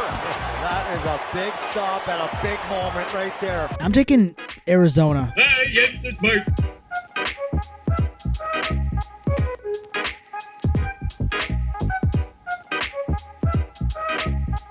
Oh, I'm always down to do a bet here, Dave. All right. So I tweeted out earlier today the first one I have the only one I have today is in the Ottawa Vancouver game.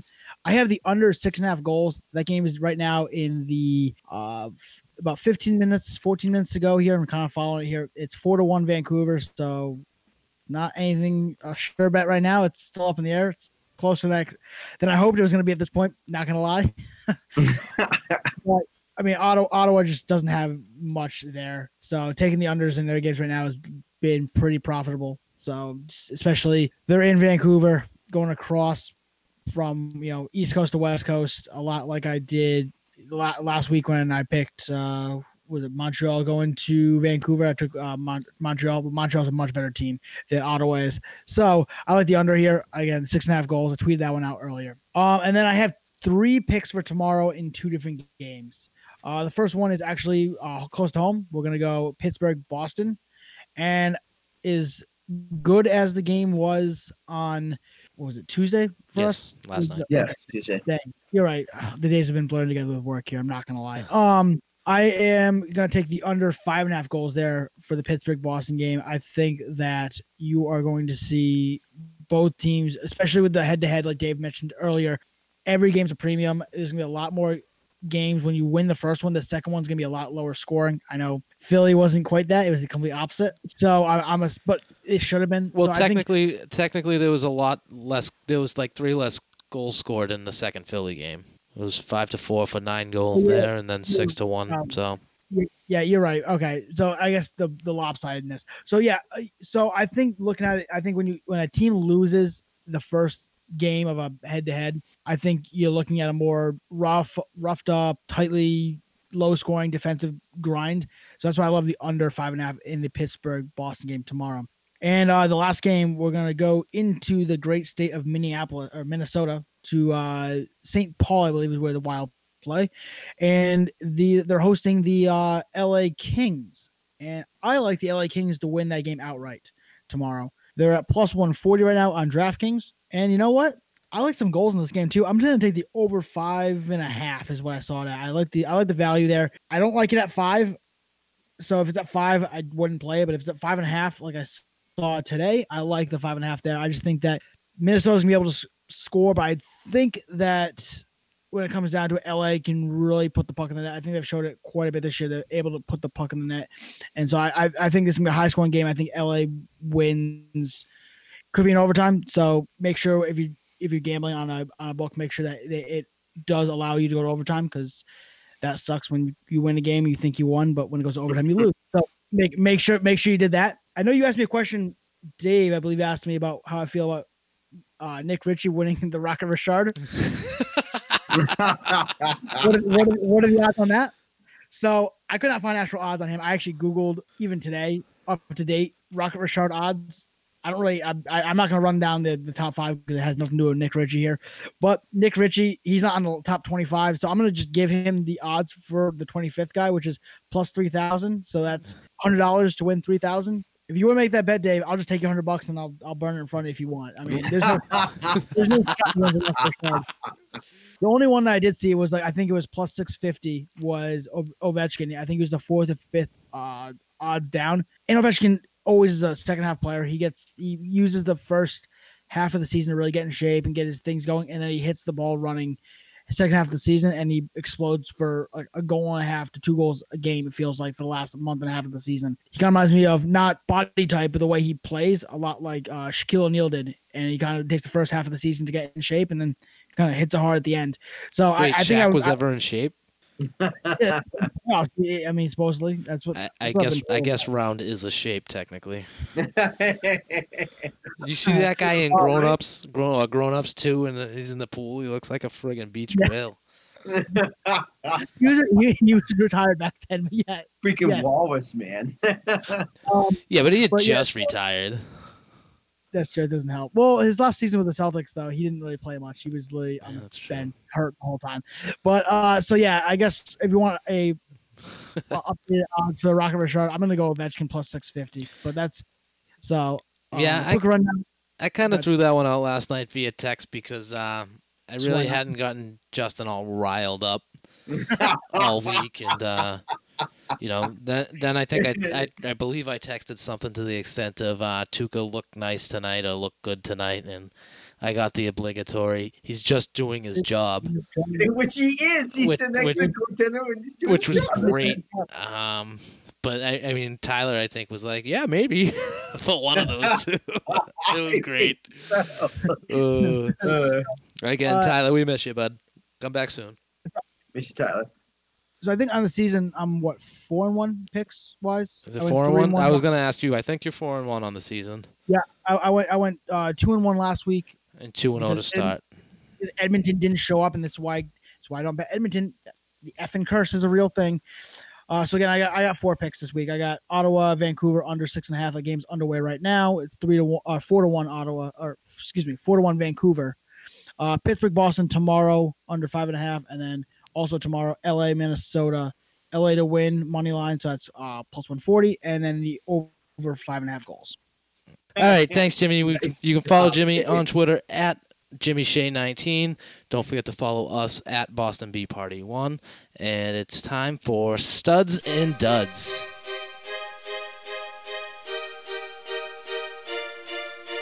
One, two, three. Let's play 3 studs. Richard score!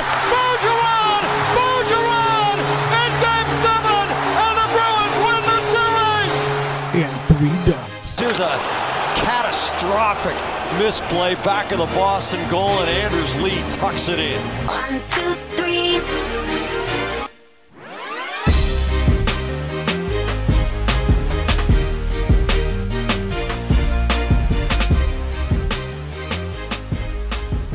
Woohoo!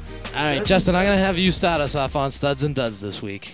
All right. So let's see. So my 3 studs of the week. The first has been Marchand.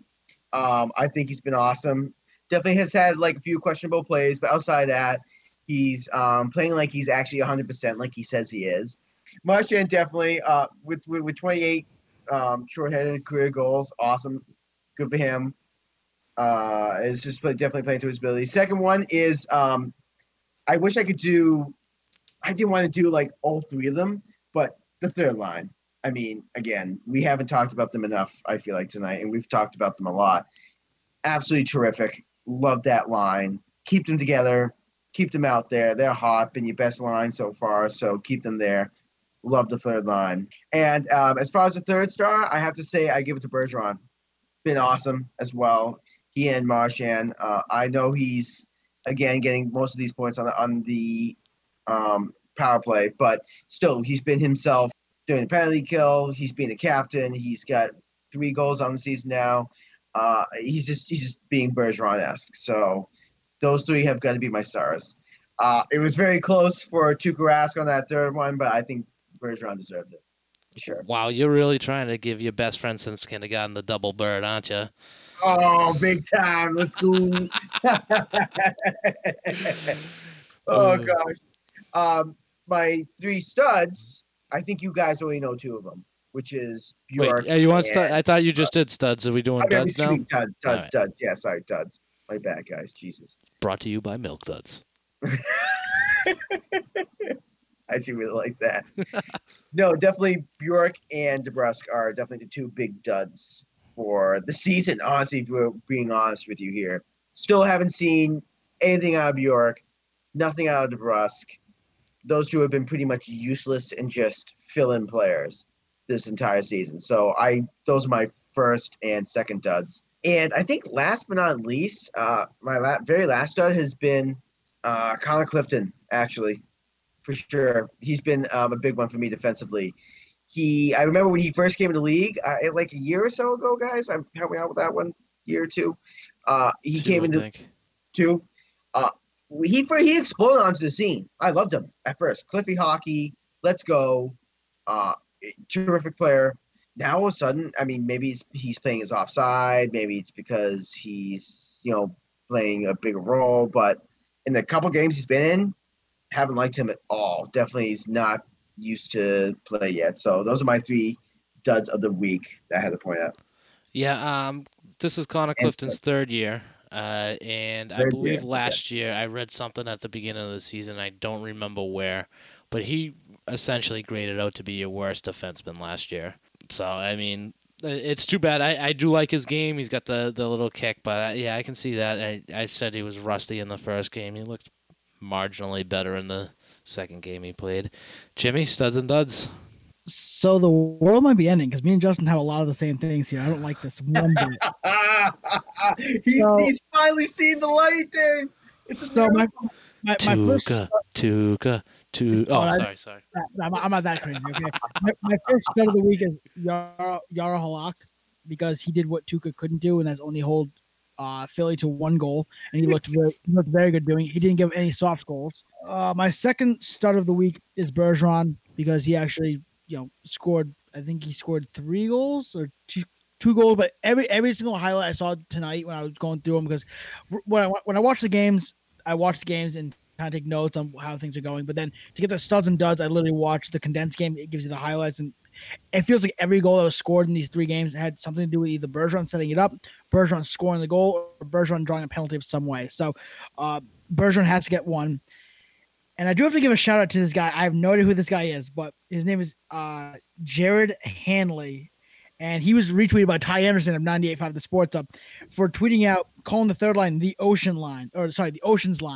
So the Oceans line, based off the Oceans movies, because it's 11, 12, 13. So I think that sticks. So the Oceans line is my third stud because there's 3 of them. So why not? I mean, they've just been phenomenal to watch. So as me and Justin have a lot here in common, which is making me really nervous. So for my 3 duds here, I think that we could just unanimously at the beginning say our 3 duds, 1 and 2 are DeBrusk and Bjork. I think we could just say that on a loop and just repeat it over and over again because I think they've just been either non-existent or awful. I don't know which work that they're non-existent or they've been bad when they've been existent.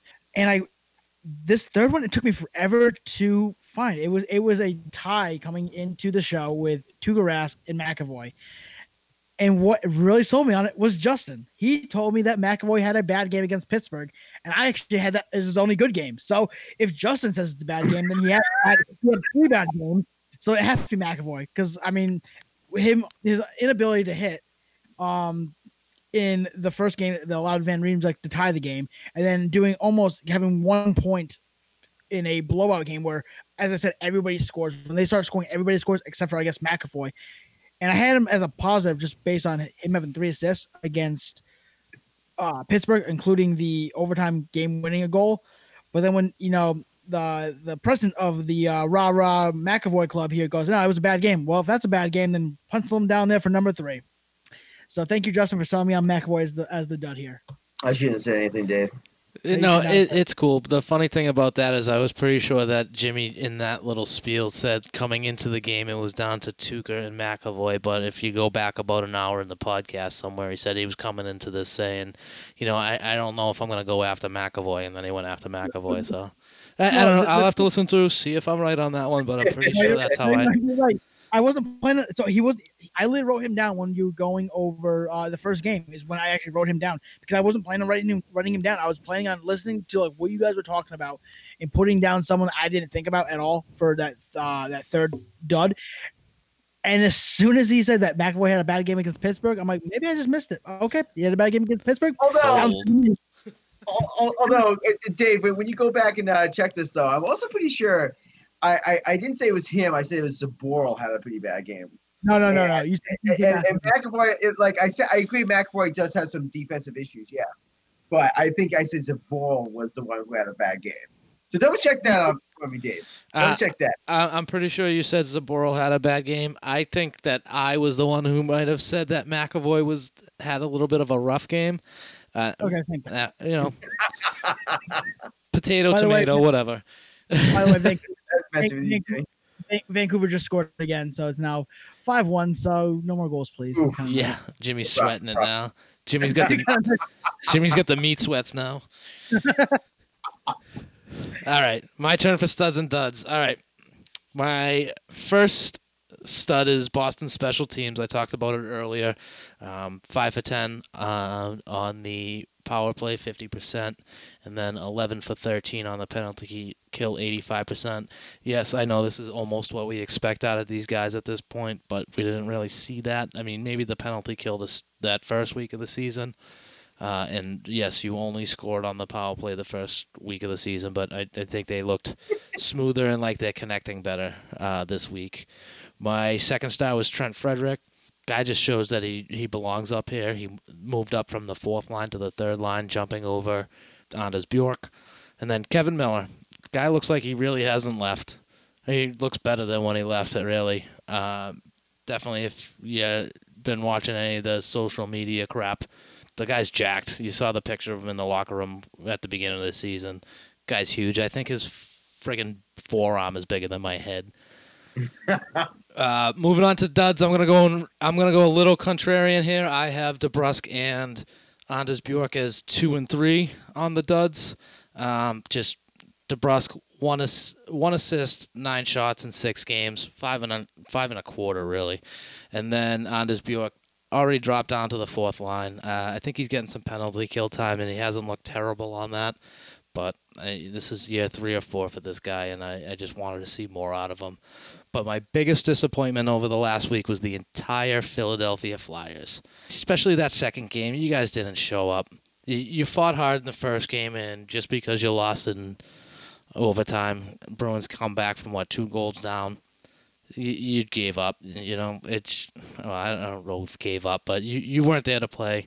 And I was really looking forward to a good season series with you guys. And now I thought it was going to be a great season series after the first game. I'm not so sure now if that's how you're going to show up on back-to-back games. But that's it for studs and duds on me. All right, so moving on to the upcoming week. Boston is going to play Pittsburgh again tomorrow night, and then on Saturday and Monday they will be in Washington.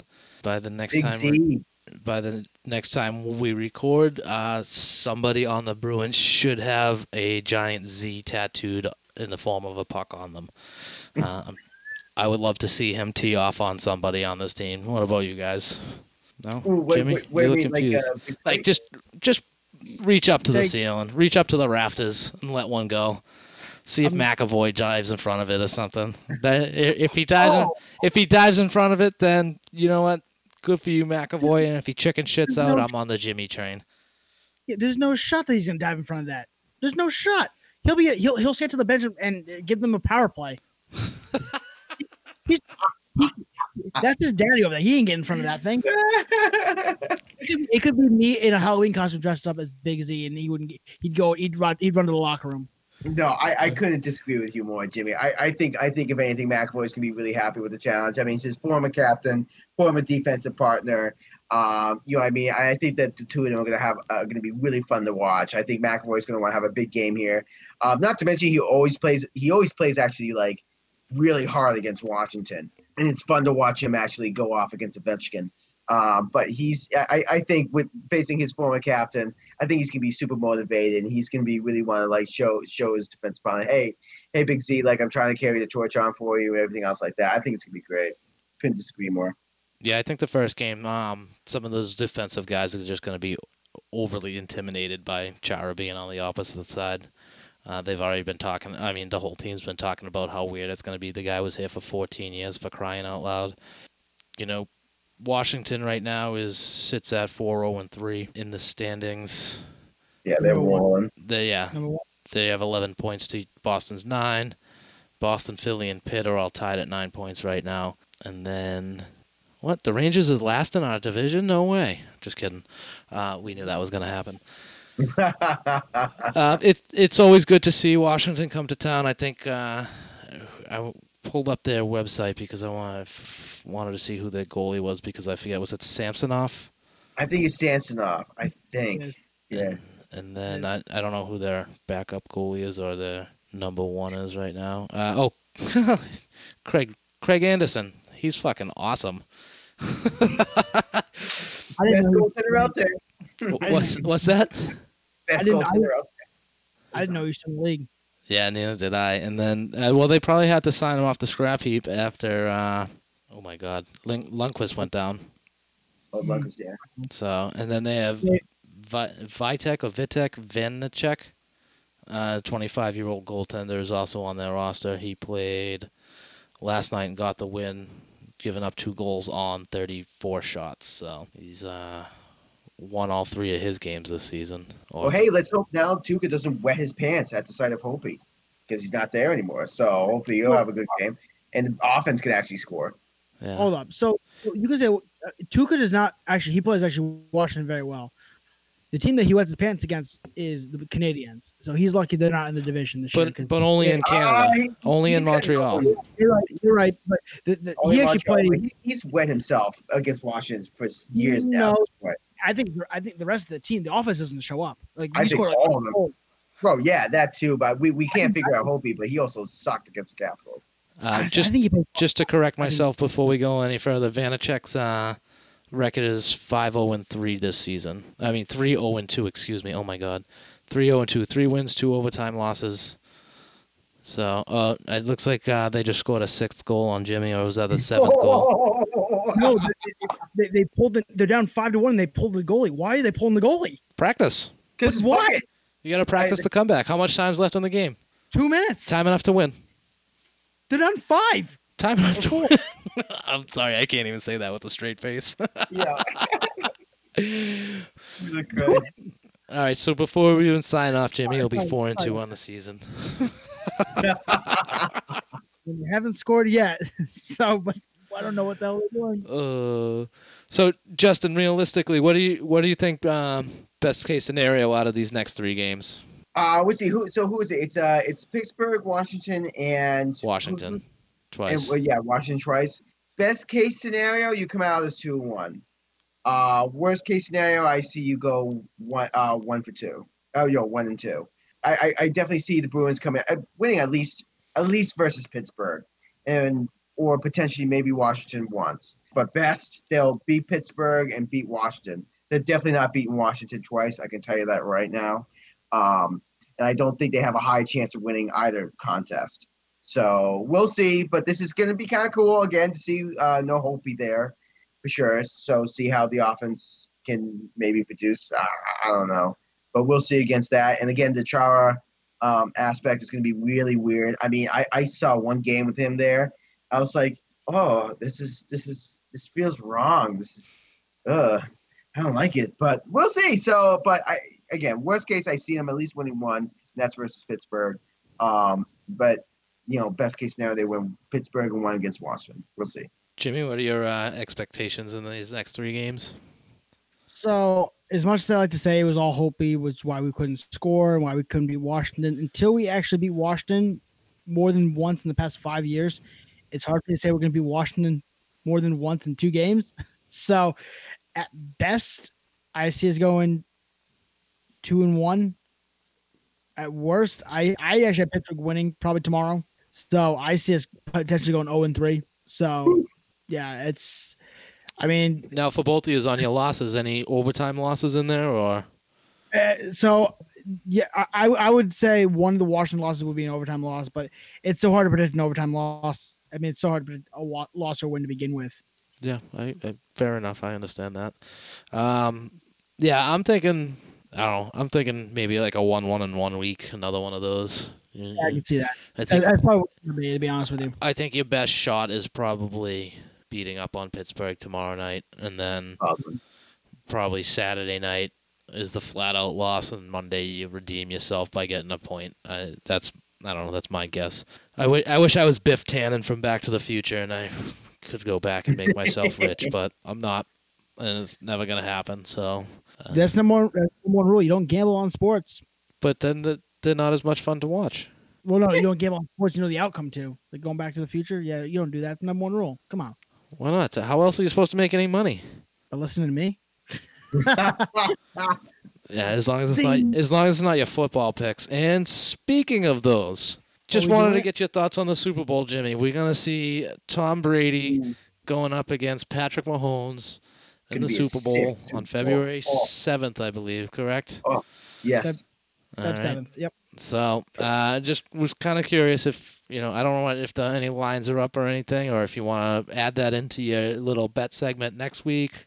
But I'd love to hear some early thoughts on you about the Super Bowl. So I'm not gonna be able to get the lines up. I know the line right now is 3.5. KC minus 3.5. I can tell you right now, I have a lot of money in KC just because I picked them to win the Super Bowl at the beginning of the year. I just kept doubling down on them all year. So I think KC is going to win by at least they're going to be up by 21 at some point in this game. And I think Brady will score a last-minute touchdown in the fourth quarter to keep it close to 14 or 17, whatever he's going to get it to. But I don't think it's going to be a very close game. I think Kansas City is a wagon. There's no one really even close to them. This whole season, people have been telling me I was wrong about picking KC because KC, they don't look as good as they are. They're not scoring as many points as they should. And I'm like, they're just, watching them play. They look like they want to only play when they have a game that actually matters. So like when they played I think it was Baltimore early on, they blew Baltimore out. When they played Buffalo early on in the season, they blew Buffalo out. So when they played real teams that matter, they blew them out. And other than that, they've kind of been just taking their time, taking their foot off the gas. Exactly, just trying to stay healthy. And in the playoffs, it's shown they pretty much have blown out every team. I mean, it's been close when Mahomes got hurt. I was sweating that one out a little bit when Mahomes got hurt and Chad Henne came in. I was never happy about that one, but other than that, it's pretty much been easy street there. Yeah, so you don't think Tom Brady wins his 7th and gives the double bird to Belichick? No, I don't think he does. I've been rooting against Tom Brady since day one, since he left, because I will root for him once he retires. And that's a ball game. All right, we won. Sorry about that. Jimmy, I thought you said you didn't bet your own picks. Oh no, No, I'm joking. Yeah, no, but it won. So there we go. So 5-1 in the season now. Just saying. So no, I don't think Brady. Their defense is not very, very good defense. Their secondary is young. It needs a lot of work. The defensive line's a lot of names. I don't think it's very good. And I think Brady looks old. And it took him beating two perennial choke artists to get even two perennial choke artists and a backup quarterback who made a second career start in the playoffs for him to get to the Super Bowl. I mean, talk about the march of the tomato cans that they like to say at 98.5 The Sports Hub over here in Boston, or over there in Boston for you guys. I think that he's even lucky to be there. I think that the refs bailed him out against Green Bay, and and Drew Brees pretty much threw 3 picks that set up 21 points for them in that game. So I'm surprised he's even here. I could be completely wrong. He could show up. Trust me, rooting against Tom Brady is not fun. I've been doing it all season, and I've been wrong most times. But I'm going to continue to do it, and I'm taking Kansas City. Justin, your thoughts? No, honestly, I'll just chime in. I thought your hockey takes were like absolutely bogus, Jimmy. But who knew your football takes would be just as awful? Insane. My goodness gracious! Like first of all, that's why I asked. Green Bay was rolling, absolutely, and they just beat the LA Rams, which has the #1 defense in the league, pretty handily. So I mean, yes, he's a choke artist, but that was still no, just toss up there. If Brady, and if Brady made a few more mistakes or whatever, or just didn't show up to that game, Green Bay could have won, especially if Aaron Rodgers took the lead. But anyway, my point being is Kansas City is an absolute wagon. Tampa Bay has an awesome defensive line. I think if Tampa Bay has any prayers chance, Brady's going to play out of his mind as he's been playing, and they got to blitz the hell out of Patrick Mahomes because their secondary can be picked apart, and you can bet your bottom dollar that no, Tampa Bay's secondary can be picked apart, and with the weapons that Mahomes has, and the fact that Mahomes is so talented, he will absolutely win this game. But I'm not ruling out Brady. I mean, at this point, he's giving the middle finger to not only Bill Belichick, but Father Time as well. That man is still playing at an elite level. Never count him down and out. And I do think Kansas City's defense has gotten better, for sure. But it's Brady. He reads defenses like the back of his hand.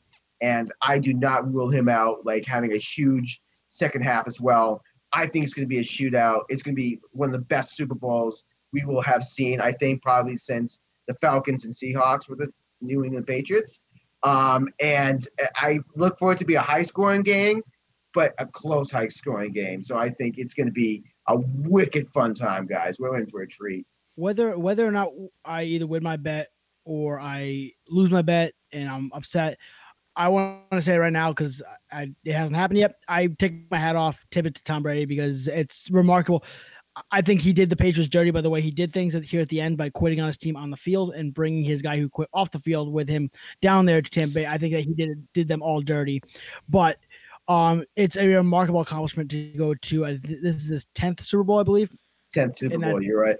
How many more years did you want Brady to play up in New England at like a 55% discount? Oh, I wanted him traded like 4 years ago. That's not the point, though. My point with Brady leaving is that if you want to leave. Ask for a trade. Ask out. Don't do this whole thing where I'm on the field, I'm the good guy, but you don't want to throw to all your receivers and you complain about them behind their backs. And then Gronk, on the other hand, I'm going to retire, goes on all the TV shows crying about how he has concussions, stuff like that. And then guess what? He comes back to play with his boy. He did the team dirty, and it's insane that he gets so much support up. I just don't get how he is so highly supported up. You go to a bar in Boston and it's just like a Bucks bar. I'm glad I wasn't up there for that because I think I would have thrown up all over the bar every Sunday. Partially because how much I drink and other part of me because I'm Buck fans. But it's I want to say now before because I don't know if I'll be able to say after this game that I tip my hat to him, especially if he wins.